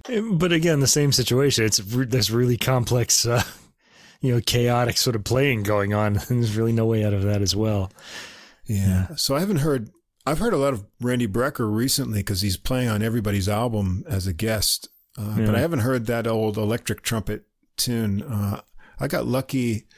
Let's see, when was it? It had to be like 93 or 94, just before I had left New York. I went down to the Tarrytown Theater to see the reunion of the Brecker Brothers. So I got to see them together one time. And I saw Michael Brecker here in Osaka once after that. Track 3, another Claffey original, Julia's Lullaby. Again, Martucci on voice, and we've got Blake on tenor. Adam Aruda on drums. Picard's still on piano here, and Claffey's over on acoustic bass on this tune. There's a very pretty piano opening from Picard. It's rubato with lots of space. Martucci enters with the lyrics and delicate rising melody. She has a very clear and pure tone quality to her voice. It's still rubato and slow, but there are some tricky rhythmic phrases that they sync together. Claffey joins in, adding a steady pulse, and Aruda is next on drums. There are several verses. I think they're like 16-bar length, and there's an ending phrase that really catches you that says, "I wish we were living in kinder times." This is kind of like lament in there. Blake gets a tenor solo, smoldering with intensity and darting lines, with Claffey's bass ringing out below. Martucci returns with 2 more verses, more intensity in her voice now as Blake continues blowing on behind. It turns quiet with just Picard and Claffey to end it softly with the final strain. Just bass and piano there.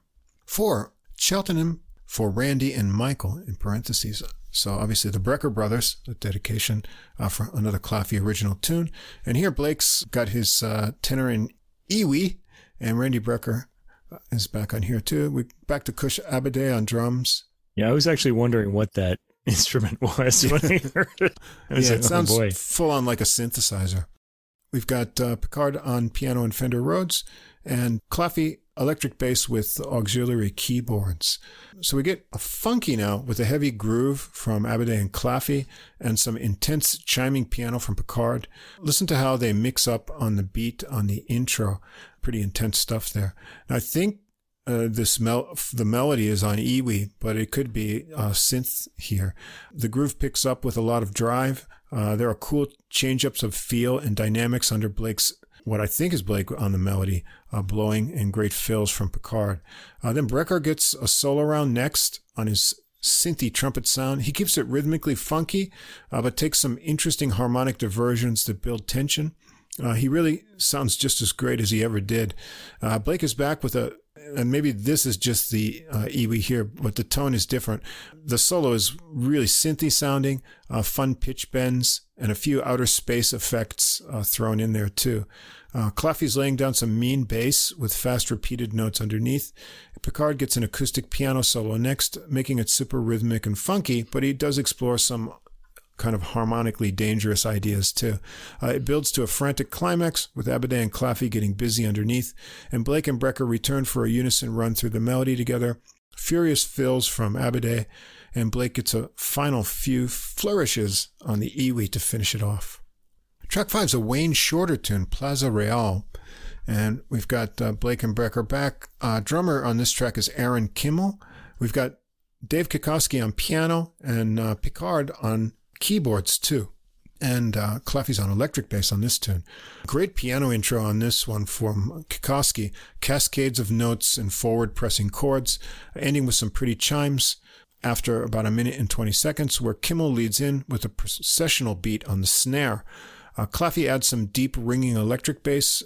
Blake and Brecker float in some soft atmospheric phrases and trills. Picard has a subtle washy kind of synthy sound adding to Kikoski's ringing piano chords that fills out the atmosphere of the song. Just before 2 minutes, it kicks into the tune with harmonic movement and Blake taking the melody, Kimmel keeping the procession going on snare. Brecker takes over for the next strain on trumpet before Blake comes back, and then they join together and trade off phrases, lifting it up higher. Blake gets a solo first over the dreamy landscape of sound, and he weaves intense lines and zipping phrases. Claffey has some great fills and rhythmic stuff going on underneath, so make sure you keep one ear on the bass when you're listening to this. Brecker follows, starting softly as the keyboard wash sort of quiets down. He works his phrases higher and higher with fun rhythmic figures and a show of that kind of a higher laser tone he can get in this kind of high trill he throws in his solos sometimes. Blake returns with the melody, and Brecker continues around it, taking over again and then working together as things get quieter. And they continue on with some trumpet and bass doodles as it comes to a soft ending. Track 6, AG. This one's a little bit hard to put into words. We've got Eden Layden on piano, Alita Moses on voice, and then the singer who goes by Sonny Stepp, I guess his real name's Michael Stevenson, adds another voice. Adam Aruda on drums and Claffey on electric bass. Soft and smoky vocals over this sort of music box chiming. It's like a synthy piano tone from Layden. It's not acoustic piano. It's not a celesta? Kind of sounds like a celesta. It sounds like a bit celesta kind of tone. Claffey joins in on bass, giving a rhythmic push, and Aruda joins with some clicky kind of drum sounds. There's some synthy reverb effect tones in the mix there before Layden gets an acoustic piano solo. The vocals return with two voices. I guess this is Stevenson adding in, but he has a very high voice. You could think it's another female voice. There's a line, "Little did I know it was a dream when you came clean." That's kind of an interesting line in there. There are vocalizations with an alternating semitone between E and F when they get to the end of the phrase. The bass follows that, and they sort of just repeat on that idea to the end. Now, there's also a strange ringing pulse. It sounds like a cymbal vestige or something in the left channel. It's very soft. You'll only hear it in headphones, maybe. Yeah, I didn't hear it. Okay. This tune somehow seems like unfinished to me, or it just has a kind of a hard kind of quality to it to describe. I have to listen to it some more because I didn't have time to really focus out on all the lyrics as well. I have to say, I'm pretty impressed by your description of the previous 5 tracks. I thought they were really complicated. There's a lot of stuff to explain. Yeah. And then we end up with a Claffey original 1421 Sansom. This has got Blake on tenor, Abadé on drums, Picard on piano, Claffey on acoustic bass. This one begins with a solo acoustic bass intro from Claffey. Drums and ringing piano join in with Blake adding sax to the free-flowing sound that fades over Claffey's bass pulses.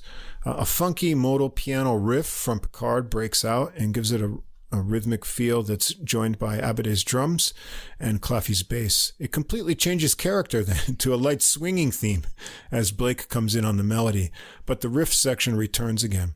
So Blake gets a solo over the progression of this contrasting sort of Latin feel on the modal section and then a more swinging section that has more of chord progressions to it. Picard gets an interesting piano solo of rhythmic left-hand trills and running two-hand figures. Blake returns with the melody blowing softly and then getting animated over the rhythmic modal section to some real high wailing. Abadé's mixing up the drumming to feed him on with intensity. It simmers down, keeping on with the syncopated modal groove and some final piano thoughts from Picard until Abadé ends it with some last drum hits. So there's a lot of variety of material here. It shows off the different sides to Claffey's musical nature. I think I'll have to listen to it more to get inside some of the songs, especially the vocal numbers, because only the lyrics aren't available for most of the tunes, just the Michel Legrand tune, but I already know those lyrics. Anyway, there's a lot of impressive bass playing and grooves on both acoustic and electric bass from Claffey. Kikowski and Picard provide some really tasty and energetic keyboard work. Blake blows intensely as always, and it was fun to hear Randy Brecker with his electronic effects of the old Brecker brother days. So I guess Claffey's getting to stretch out and, explore some other sides of music creativity here. And it's kind of interesting, really awesome and massive bass playing. So any bass players would want to check out, especially the way that he sort of interweaves with the drummers. The bass and drum communication is really good. Yeah, I am. I'm a former bass player myself, and I really appreciated this. He's a really busy bass player. He walks around a lot.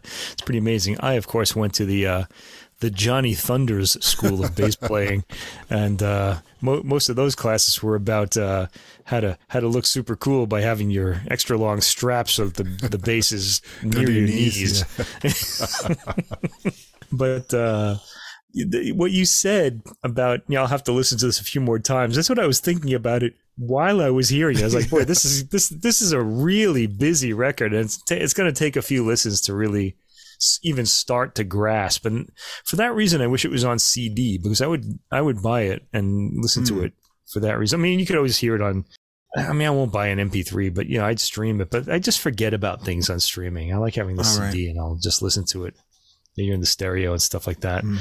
Yeah, Claffey, he moves around a lot on the bass, and I really appreciated that. So do the rest of the ensemble, by the way. They move around a lot too. So you wind up with this kind of controlled chaos, which sometimes becomes really exhilarating. I singled out the composition Cheltenham for that. I really liked that. Yeah.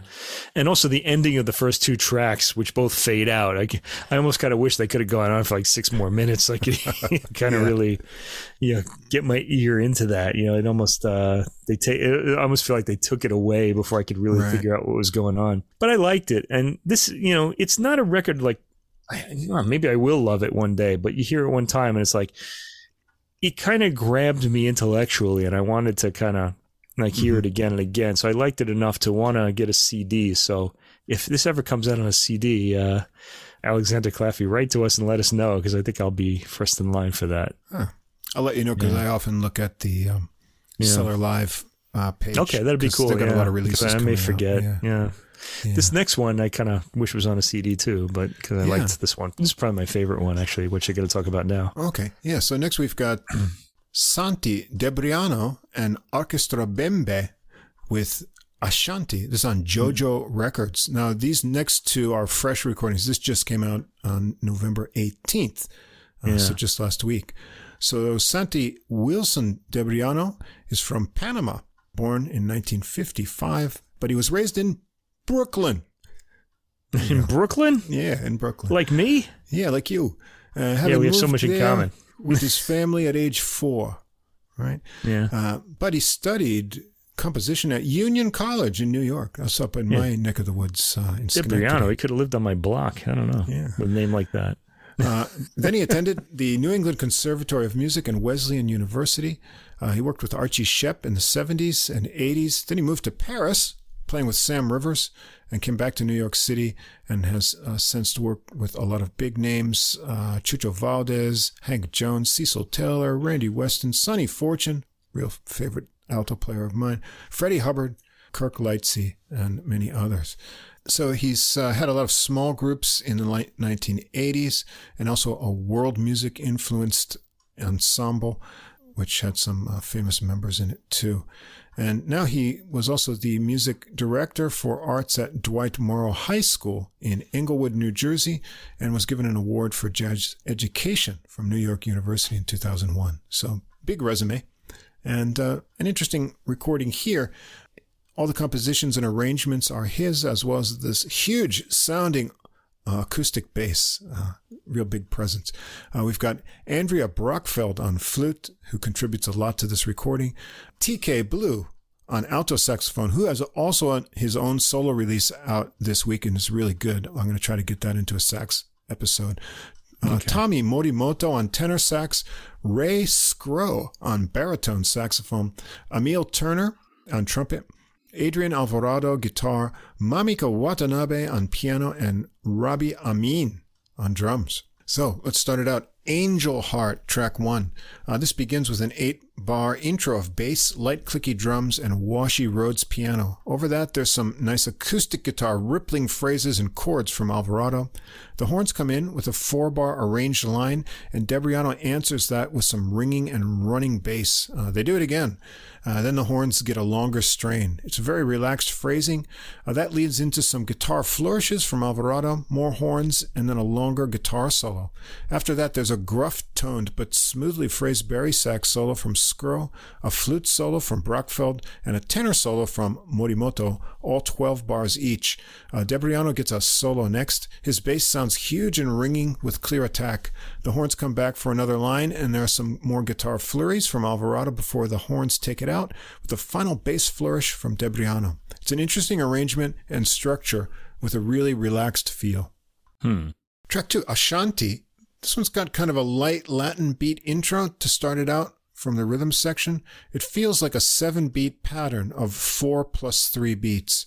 The horns come in with a cool arrangement of the melody that has a lot of separate moving lines. I love the flute on top of the arrangement. It gets broken up with a little bass and left-hand piano interlude before it continues on. Debriano breaks out of that with a bass solo. It keeps the rhythms very punchy. Even his faster lines seem to be pressurized, like the attack of his fingers. I enjoyed that. Brockfeld has a pretty fluttering butterfly-like flute solo and gets some nice breathy tones in too. Amin adds some tasty drum fills near the end of that flute solo. TK Blue's up next for an alto solo with unique phrasing, some high cries and low digs down in the lower range. And Watanabe follows on piano, ringing sounds and connected runs. She's on acoustic piano for this tune. The horns are all back together for a more unified syncopated arrangement with some interplay with Amin's drums, and Scrow's bari really honks out in that arrangement. So you've got that flute high on the top and the bari way down low. I really like that instrumentation on the arrangements. They incorporate the piano and bass break of the horns again, and then they carry it on to the end. Track 3, Imaginary Guinea. Airy and eerie sounds start this one out until Debriano comes in with a loping 6-beat ostinato bass line. Cymbals paste in and piano and guitar add sparse chords. The horns come in on a legato theme. Turner has the harmony mute in the trumpet, which always sounds great with the flute tone in an arrangement. The lines flow easily over the 6-beat feel. Brockfeld gets a flute solo first, this time exploring more of the warm lower register to start with a nice sense of hesitancy too. Scrow follows on bari sax, blowing delicately to match the quieter mood. There are a few sparse backing lines from the saxes. Alvarado comes up next for an acoustic guitar solo with some really interesting doodles. Through this whole album, he sort of plays to his own rhythm. I mean, what he plays fits in, but he's a very kind of free-flowing phraser on the guitar. Watanabe follows on a gentle piano solo, and then there are rhythmic staccato sax stabs for backing as a nice little touch. Debriano gets a bass solo next, more assertive and bluesy. The horn arrangements returns to take it through the theme again. The final phrase repeats and fades with little piano and flute and other flourishes continuing over Debriano's bass to a mysterious end. And there's kind of a harmonic whistling at the end. Listen closely. Is that flute? I'm not sure, but it's an interesting little effect. Track 4, Imagined Nation. Amin starts this one out with an interesting drum groove, joined by Debriano's bass and a rhythmic left-hand figure by Watanabe. I'm not sure how they would write the meter, but if you count it in the double time feel, you get 2 bars of 6 and then 1 of 4, which gives it a kind of forward skipping feel when those 2 beats are missing in that third bar. The horns stack on top, the Barry working with the lower piano figure, and the others with more swooping lines. There's some syncopated breaks with drum fills to push it into another round. Debriano launches out of that with a bass solo. Got some machine gun-like fast figures in there, and great kind of feeding on from Amin's drums. TK Blue follows another intense alto solo. He passes the solo baton on to Morimoto, who keeps up that intensity on tenor, and Debriano's walking furiously underneath on the bass. Watanabe is next on piano, some tricky right-hand rhythmic licks, and the whole band has a new unison arrangement with gaps for Amin to fill with intense drumming. After a final fast descending line, it connects back with the intro idea of the piano and Barry sax rhythmic riff, and the horn line with a build-up to the end. It's an intense tune with a lot of tricky rhythmic things going on. Track 5, Till Then. Watanabe gives this one a piano intro with rhythmic descending figures. The horns, I think just saxes and flute, couldn't hear much of the trumpet, pick up a line into a theme with cute fluttering ornaments over a light Latin beat. Watanabe is up first for a solo with chasing lines and trills. Brockfeld gets a floating flute solo over chords from Alvarado on the guitar. And TK Blue has a solo working in the lower range of the alto. And Skro also gets a short Barry solo here before Debriano also with a brief solo. The horns return with the theme to the end. Track 6, Spunky. The horns started out with a repetitive rhythmic lick line over guitar that builds tension as it goes along. The next section has cool syncopated choppy breakups accented by bass and drums and then fills for drums. It's tricky and fun, and we're swinging on this tune. Amin fills the break into a solo from Skro on Barry sax, and Emil Turner is up next for his first trumpet solo on the recording. He keeps it kind of relaxed, sparse, and swingy. Brockfield is then next on a flute solo, cool rhythmic pauses, and Alvarado gets a solo on guitar. And as I said, he really is doing his own thing here with these kind of bursting figures. Quite impressive technique, though. The horns come back with a driving unison line, driven hard by Amin on drums. It gets soft and then builds up again, the choppy melody driving to the end. Another fun rhythmic tune. Then we've got the orchestra Boogaloo for track 7. It's a 4-bar busy beat drum intro to this happy-sounding boogaloo melody arranged nicely for the horns. Barry and another sax are honking out steady notes under the bluesy lines of the others on top. There's some fun extra slow percussion scratching in the mix there. Brockfield bursts out with another flute solo, soaring high, varied articulation and rhythms, and she's really impressed so far on this recording. Watanabe has some good rhythms going on in the piano underneath. Turner gets a trumpet solo again next, adding fun trills and leaving gaps of anticipation. Then Watanabe gets rhythmic and bluesy in her piano solo. Also some playful intervals in there too. And TK Blue gets a sassy alto solo, the horns adding rhythmic backing lines. And Debriano cleans up with the solo of blazing bass lines and a kind of a cool bent note in there too. The horns return with the Boogaloo theme, pumping it out to the end. This one's a lot of fun.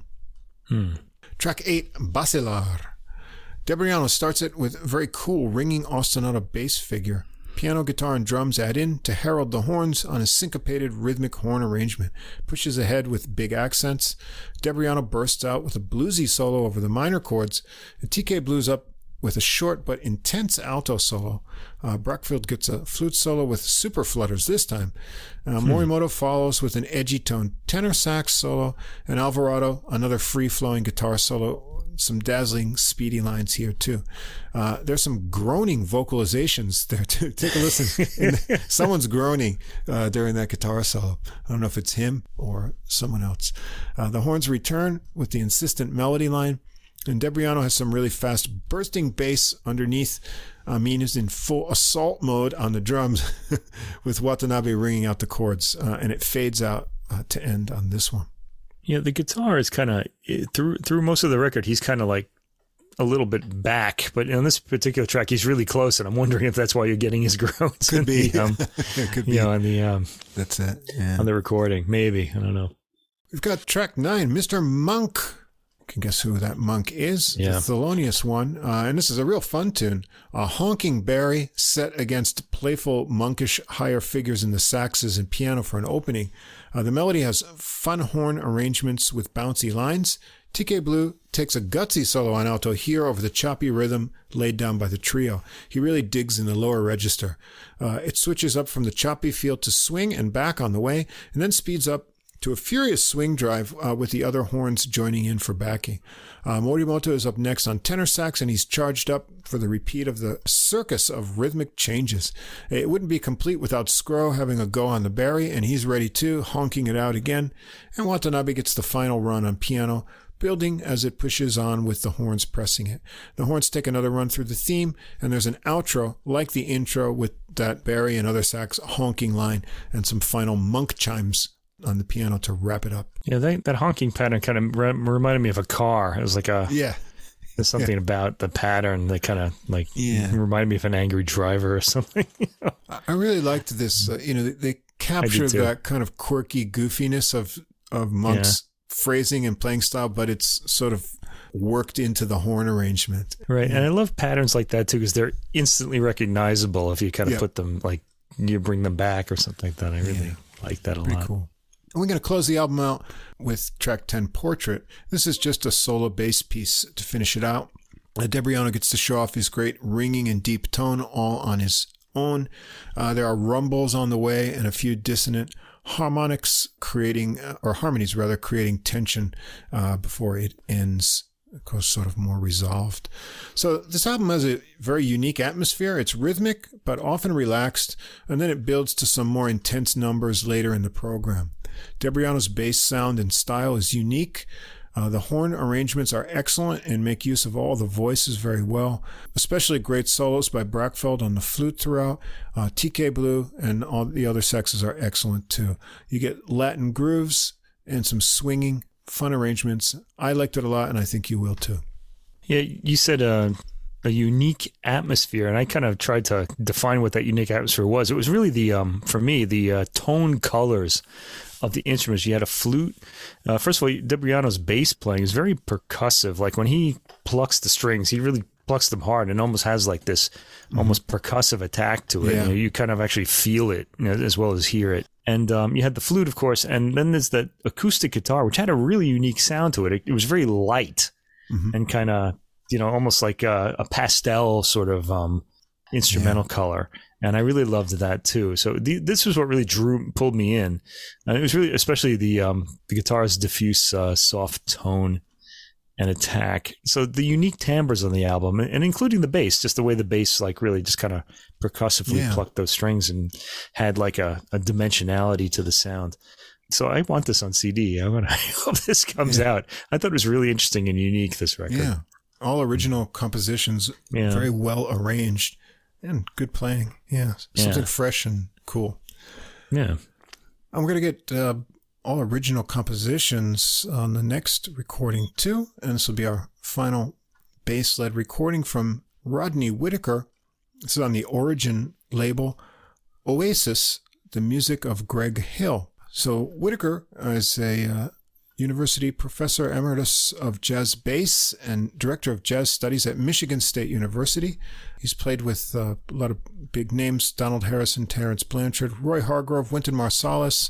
Here, he's doing this third album of compositions by the composer Greg Hill.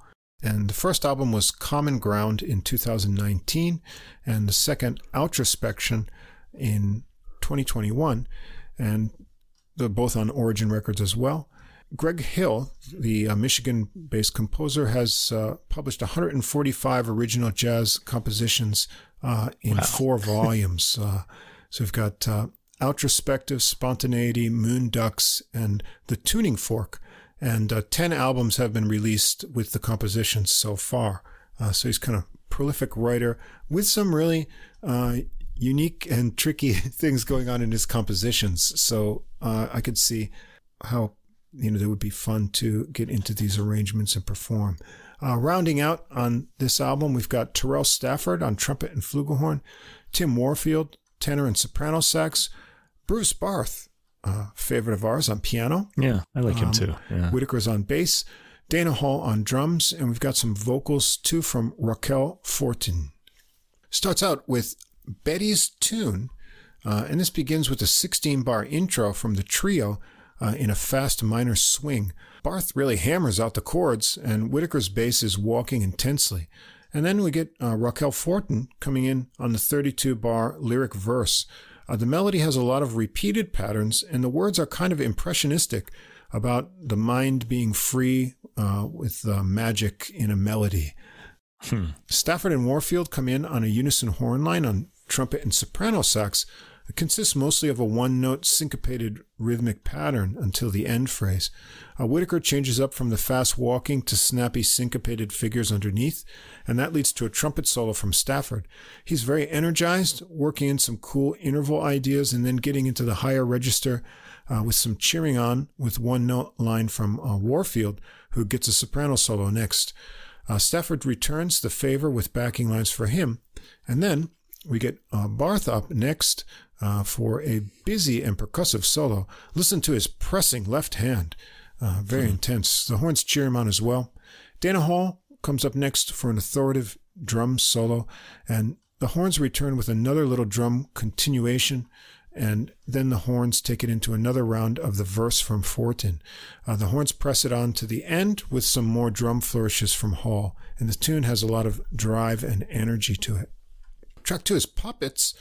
This one starts with an 8-bar intro from the trio, ringing notes from Barth, and Whitaker is ringing out 3-beat bass notes and cymbal textures from Hall. The horns get a lazy 16-bar melody line. Stafford's got a harmon mute in his trumpet, and Warfield's still on soprano. Hall mixes up around the kit with different techniques, not marking out the time. Stafford is up first for a muted solo on the ring over the ringing bass of Whitaker. He favors long notes, savoring the muted tone of the trumpet. Barth joins back in with chords during the solo, as does Warfield with backing lines from the melody. And Warfield gets a soprano solo next. The meter changes up to a medium 4-beat swing with walking bass from Whitaker on the way. He starts out with shorter phrase ideas and builds off moving them around the harmonies, building tension with rhythmic hesitation. Whitaker adds a little backing trumpet, and then Barth is up next for a piano solo, having some interesting rhythmic play as well. The horns have backing lines too, and the rhythm gets complicated. There's sort of a polyrhythm going on. Hall's cymbals are marking 6/8, but if you listen to Whitaker's bass, he's got 4 beats, so he's got 2 beats for every 3 that you can feel in the drums. Then Whitaker gets a solo next. His sound is big and bold as he keeps it mostly in the middle and lower registers with accented lines. The horns add some backing here too.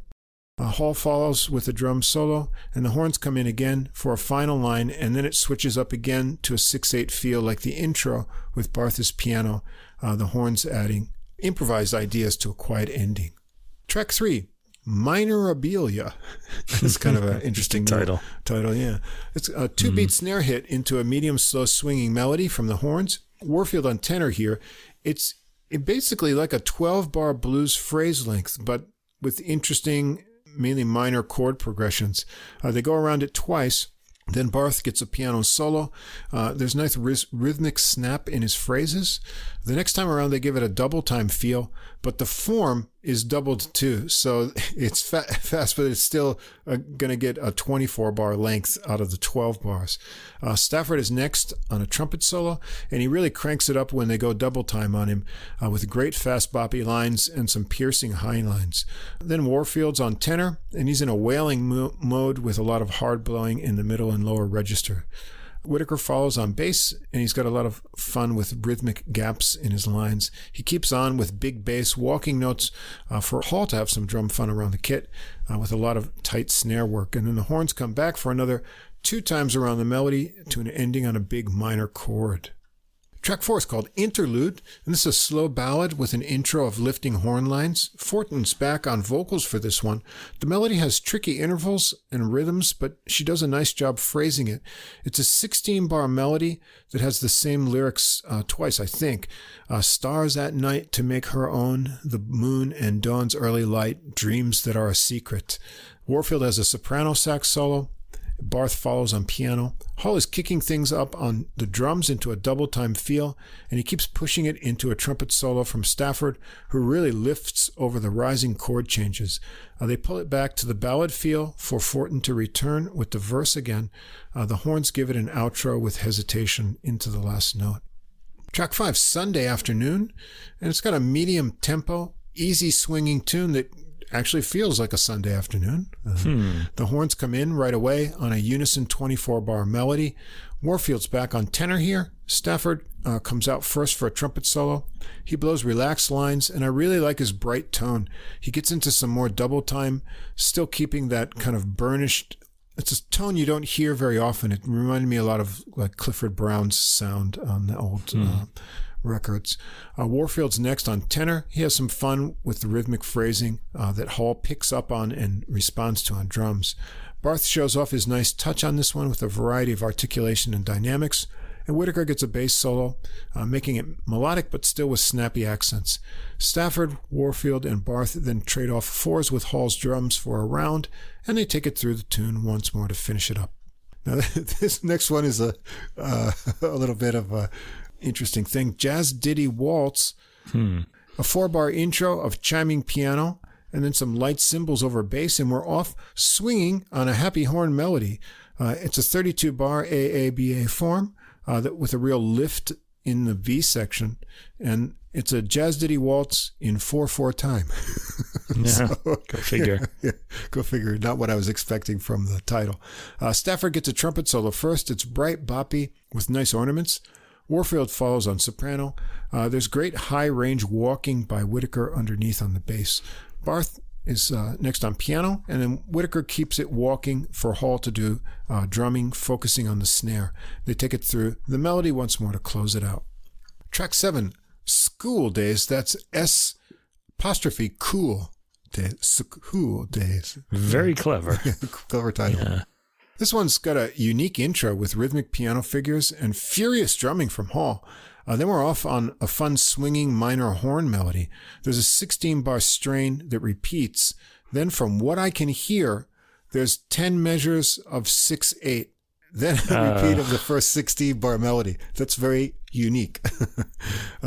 Warfield busts out of that with a tenor solo with gutsy phrasing. They leave the 6/8 transition section out in the solo, so I can see why.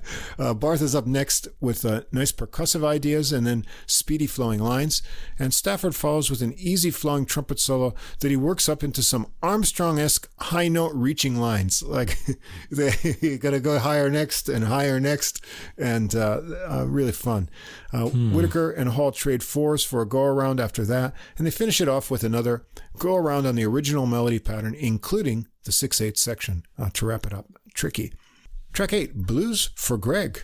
I assume that's the composer. Hall gives a 4-bar drum intro to this 12-bar minor blues melody. It's accented and swinging. They go around it twice, and Whitaker's set for a bass solo. He makes it big-toned and bluesy for 4 choruses.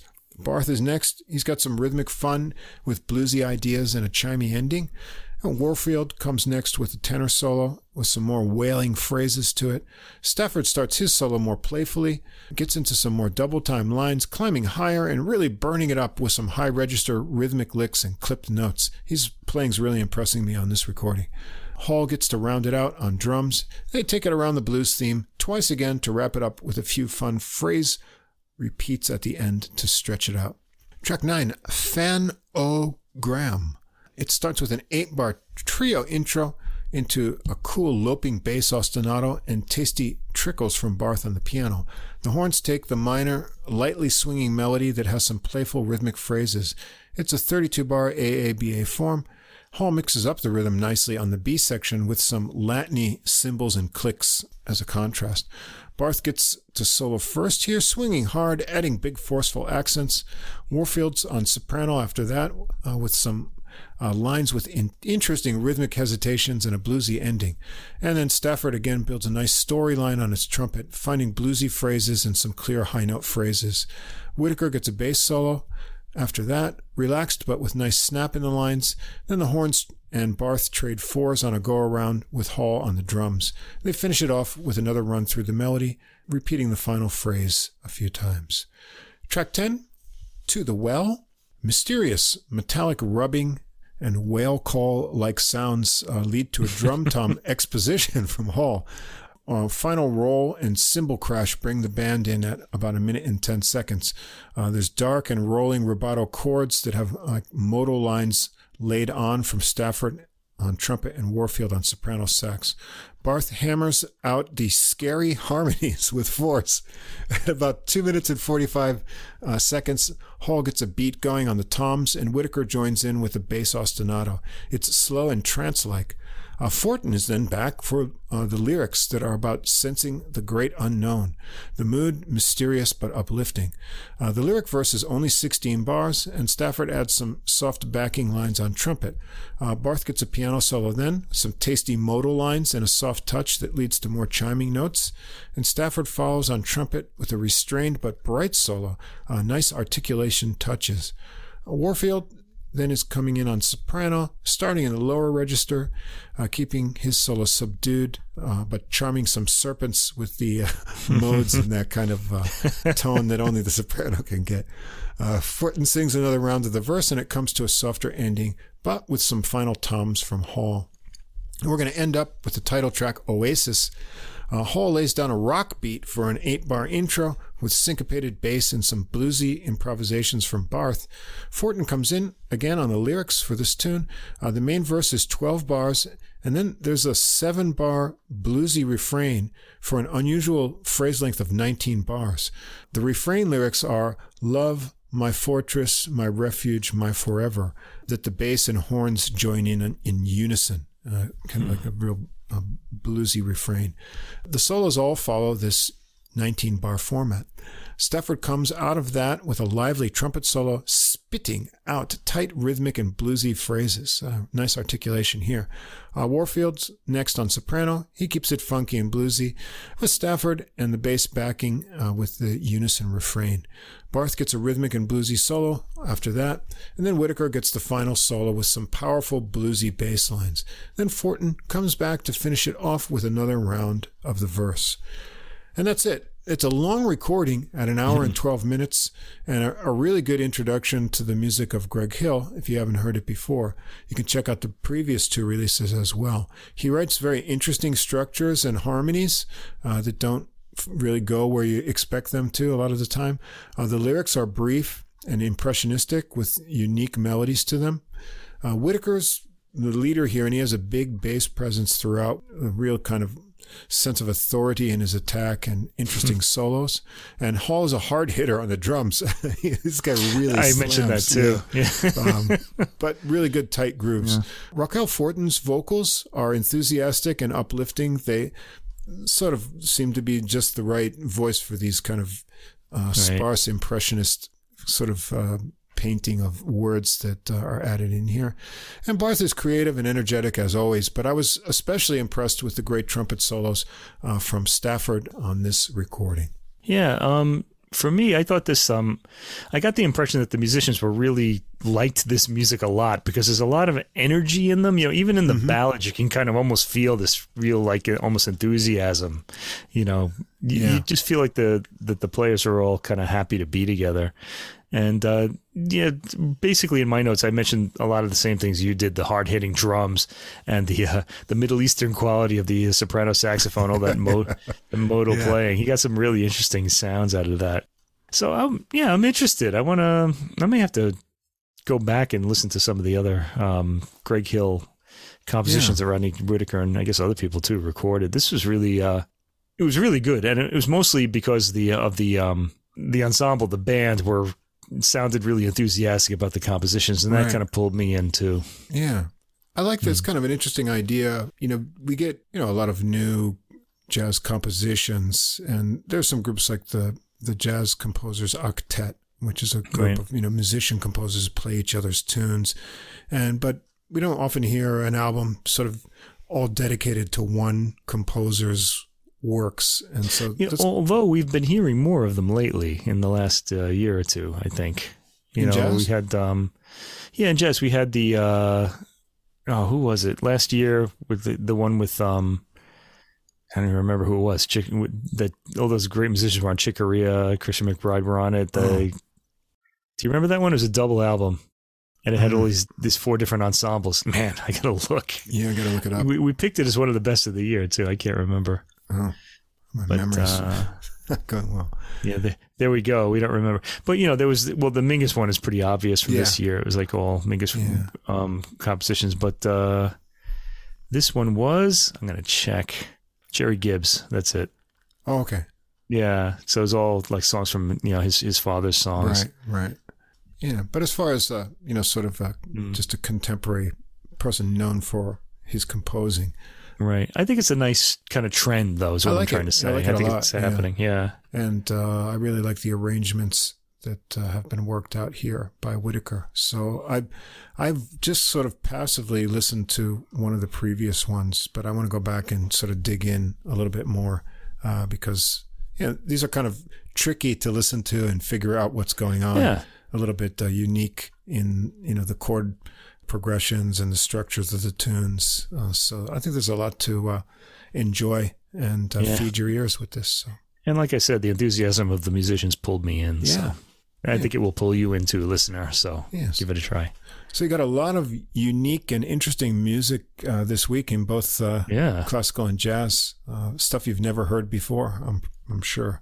And I want to say, I've got a lot of cello stuff myself, so we could do another cello and bass episode pretty soon if we want to. So we'll look into it after Christmas, maybe. Well. Yeah. Another interesting grouping. And, as we mentioned earlier, next week, we're going to get in the holiday spirit a little bit early. Right. Well, it'll be December. Can't put it off forever. Well, you're going to be listening to, all these records in November, though, so there you go. Unless you're going to cram them all into the first 2 days of December. Yeah. I guess December starts, on Thursday? Yeah, it starts on Thursday already. Oh, jeez. Christmas shopping. Oh, man. Christmas shopping. Then the New Year's going to come. Well, anyway, we'll have the bleak midwinter. We'll have our little feast to look forward to. And this is actually my favorite time of the year for listening to music too. Is I just want to stay home and just kind of put the stereo on. I really want to hear everything. I kind of tend to like everything I hear. Yeah. So if anybody wants to get like a good review or a good discussion of your music on adult music, just release it in November or December. You'll probably catch me in a good mood. All right, so we'll look forward to that. Remember, the playlist for that will go up on Deezer, and I'll have a link to it on Facebook after this episode is published tomorrow. So if you want to get started on your holiday music listening, that'll be there for you. As always, we want to thank Fast Signs of Staten Island for our glowing neon logo. Always catches the eye. I think it's quite unique. As I mentioned, check out those other podcasts. Something Came from Baltimore, Famous Interviews in Neon Jazz, and The Same Difference. The links will be there in the bottom of the description. I want to say, by the way, about the adult music logo. He printed up business cards for us too. And whenever I give, and it's got the adult music logo on the back with our names kind of on the other side. And whenever I give it to people, they see the logo and they're always like looking at me like they kind of take a step back, sort of like, in a way. And they say, "What is this podcast about?" Yeah. It kind of looks like, come to my nightclub. I know.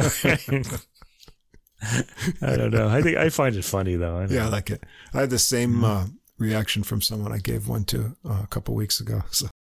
Yeah, I think we're trying to change the image. I don't know how, but we're definitely trying to get it out of its stodgy kind of like, sort of image, let's say. we're serious about the music, but not about ourselves. So. Or anything else. Or anything else.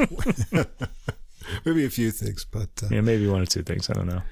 Anyway, that's episode 91, getting close to that 100 mark, and we haven't missed 1 week yet this year, and God willing and the planets aligning, we'll go right on through to the end and finish out the year with a perfect record. So, yeah, we're looking good. We will have fulfilled our New Year's resolution. It's looking pretty good because we said we'd do 52 episodes this year, or every week we'd say we'd do it.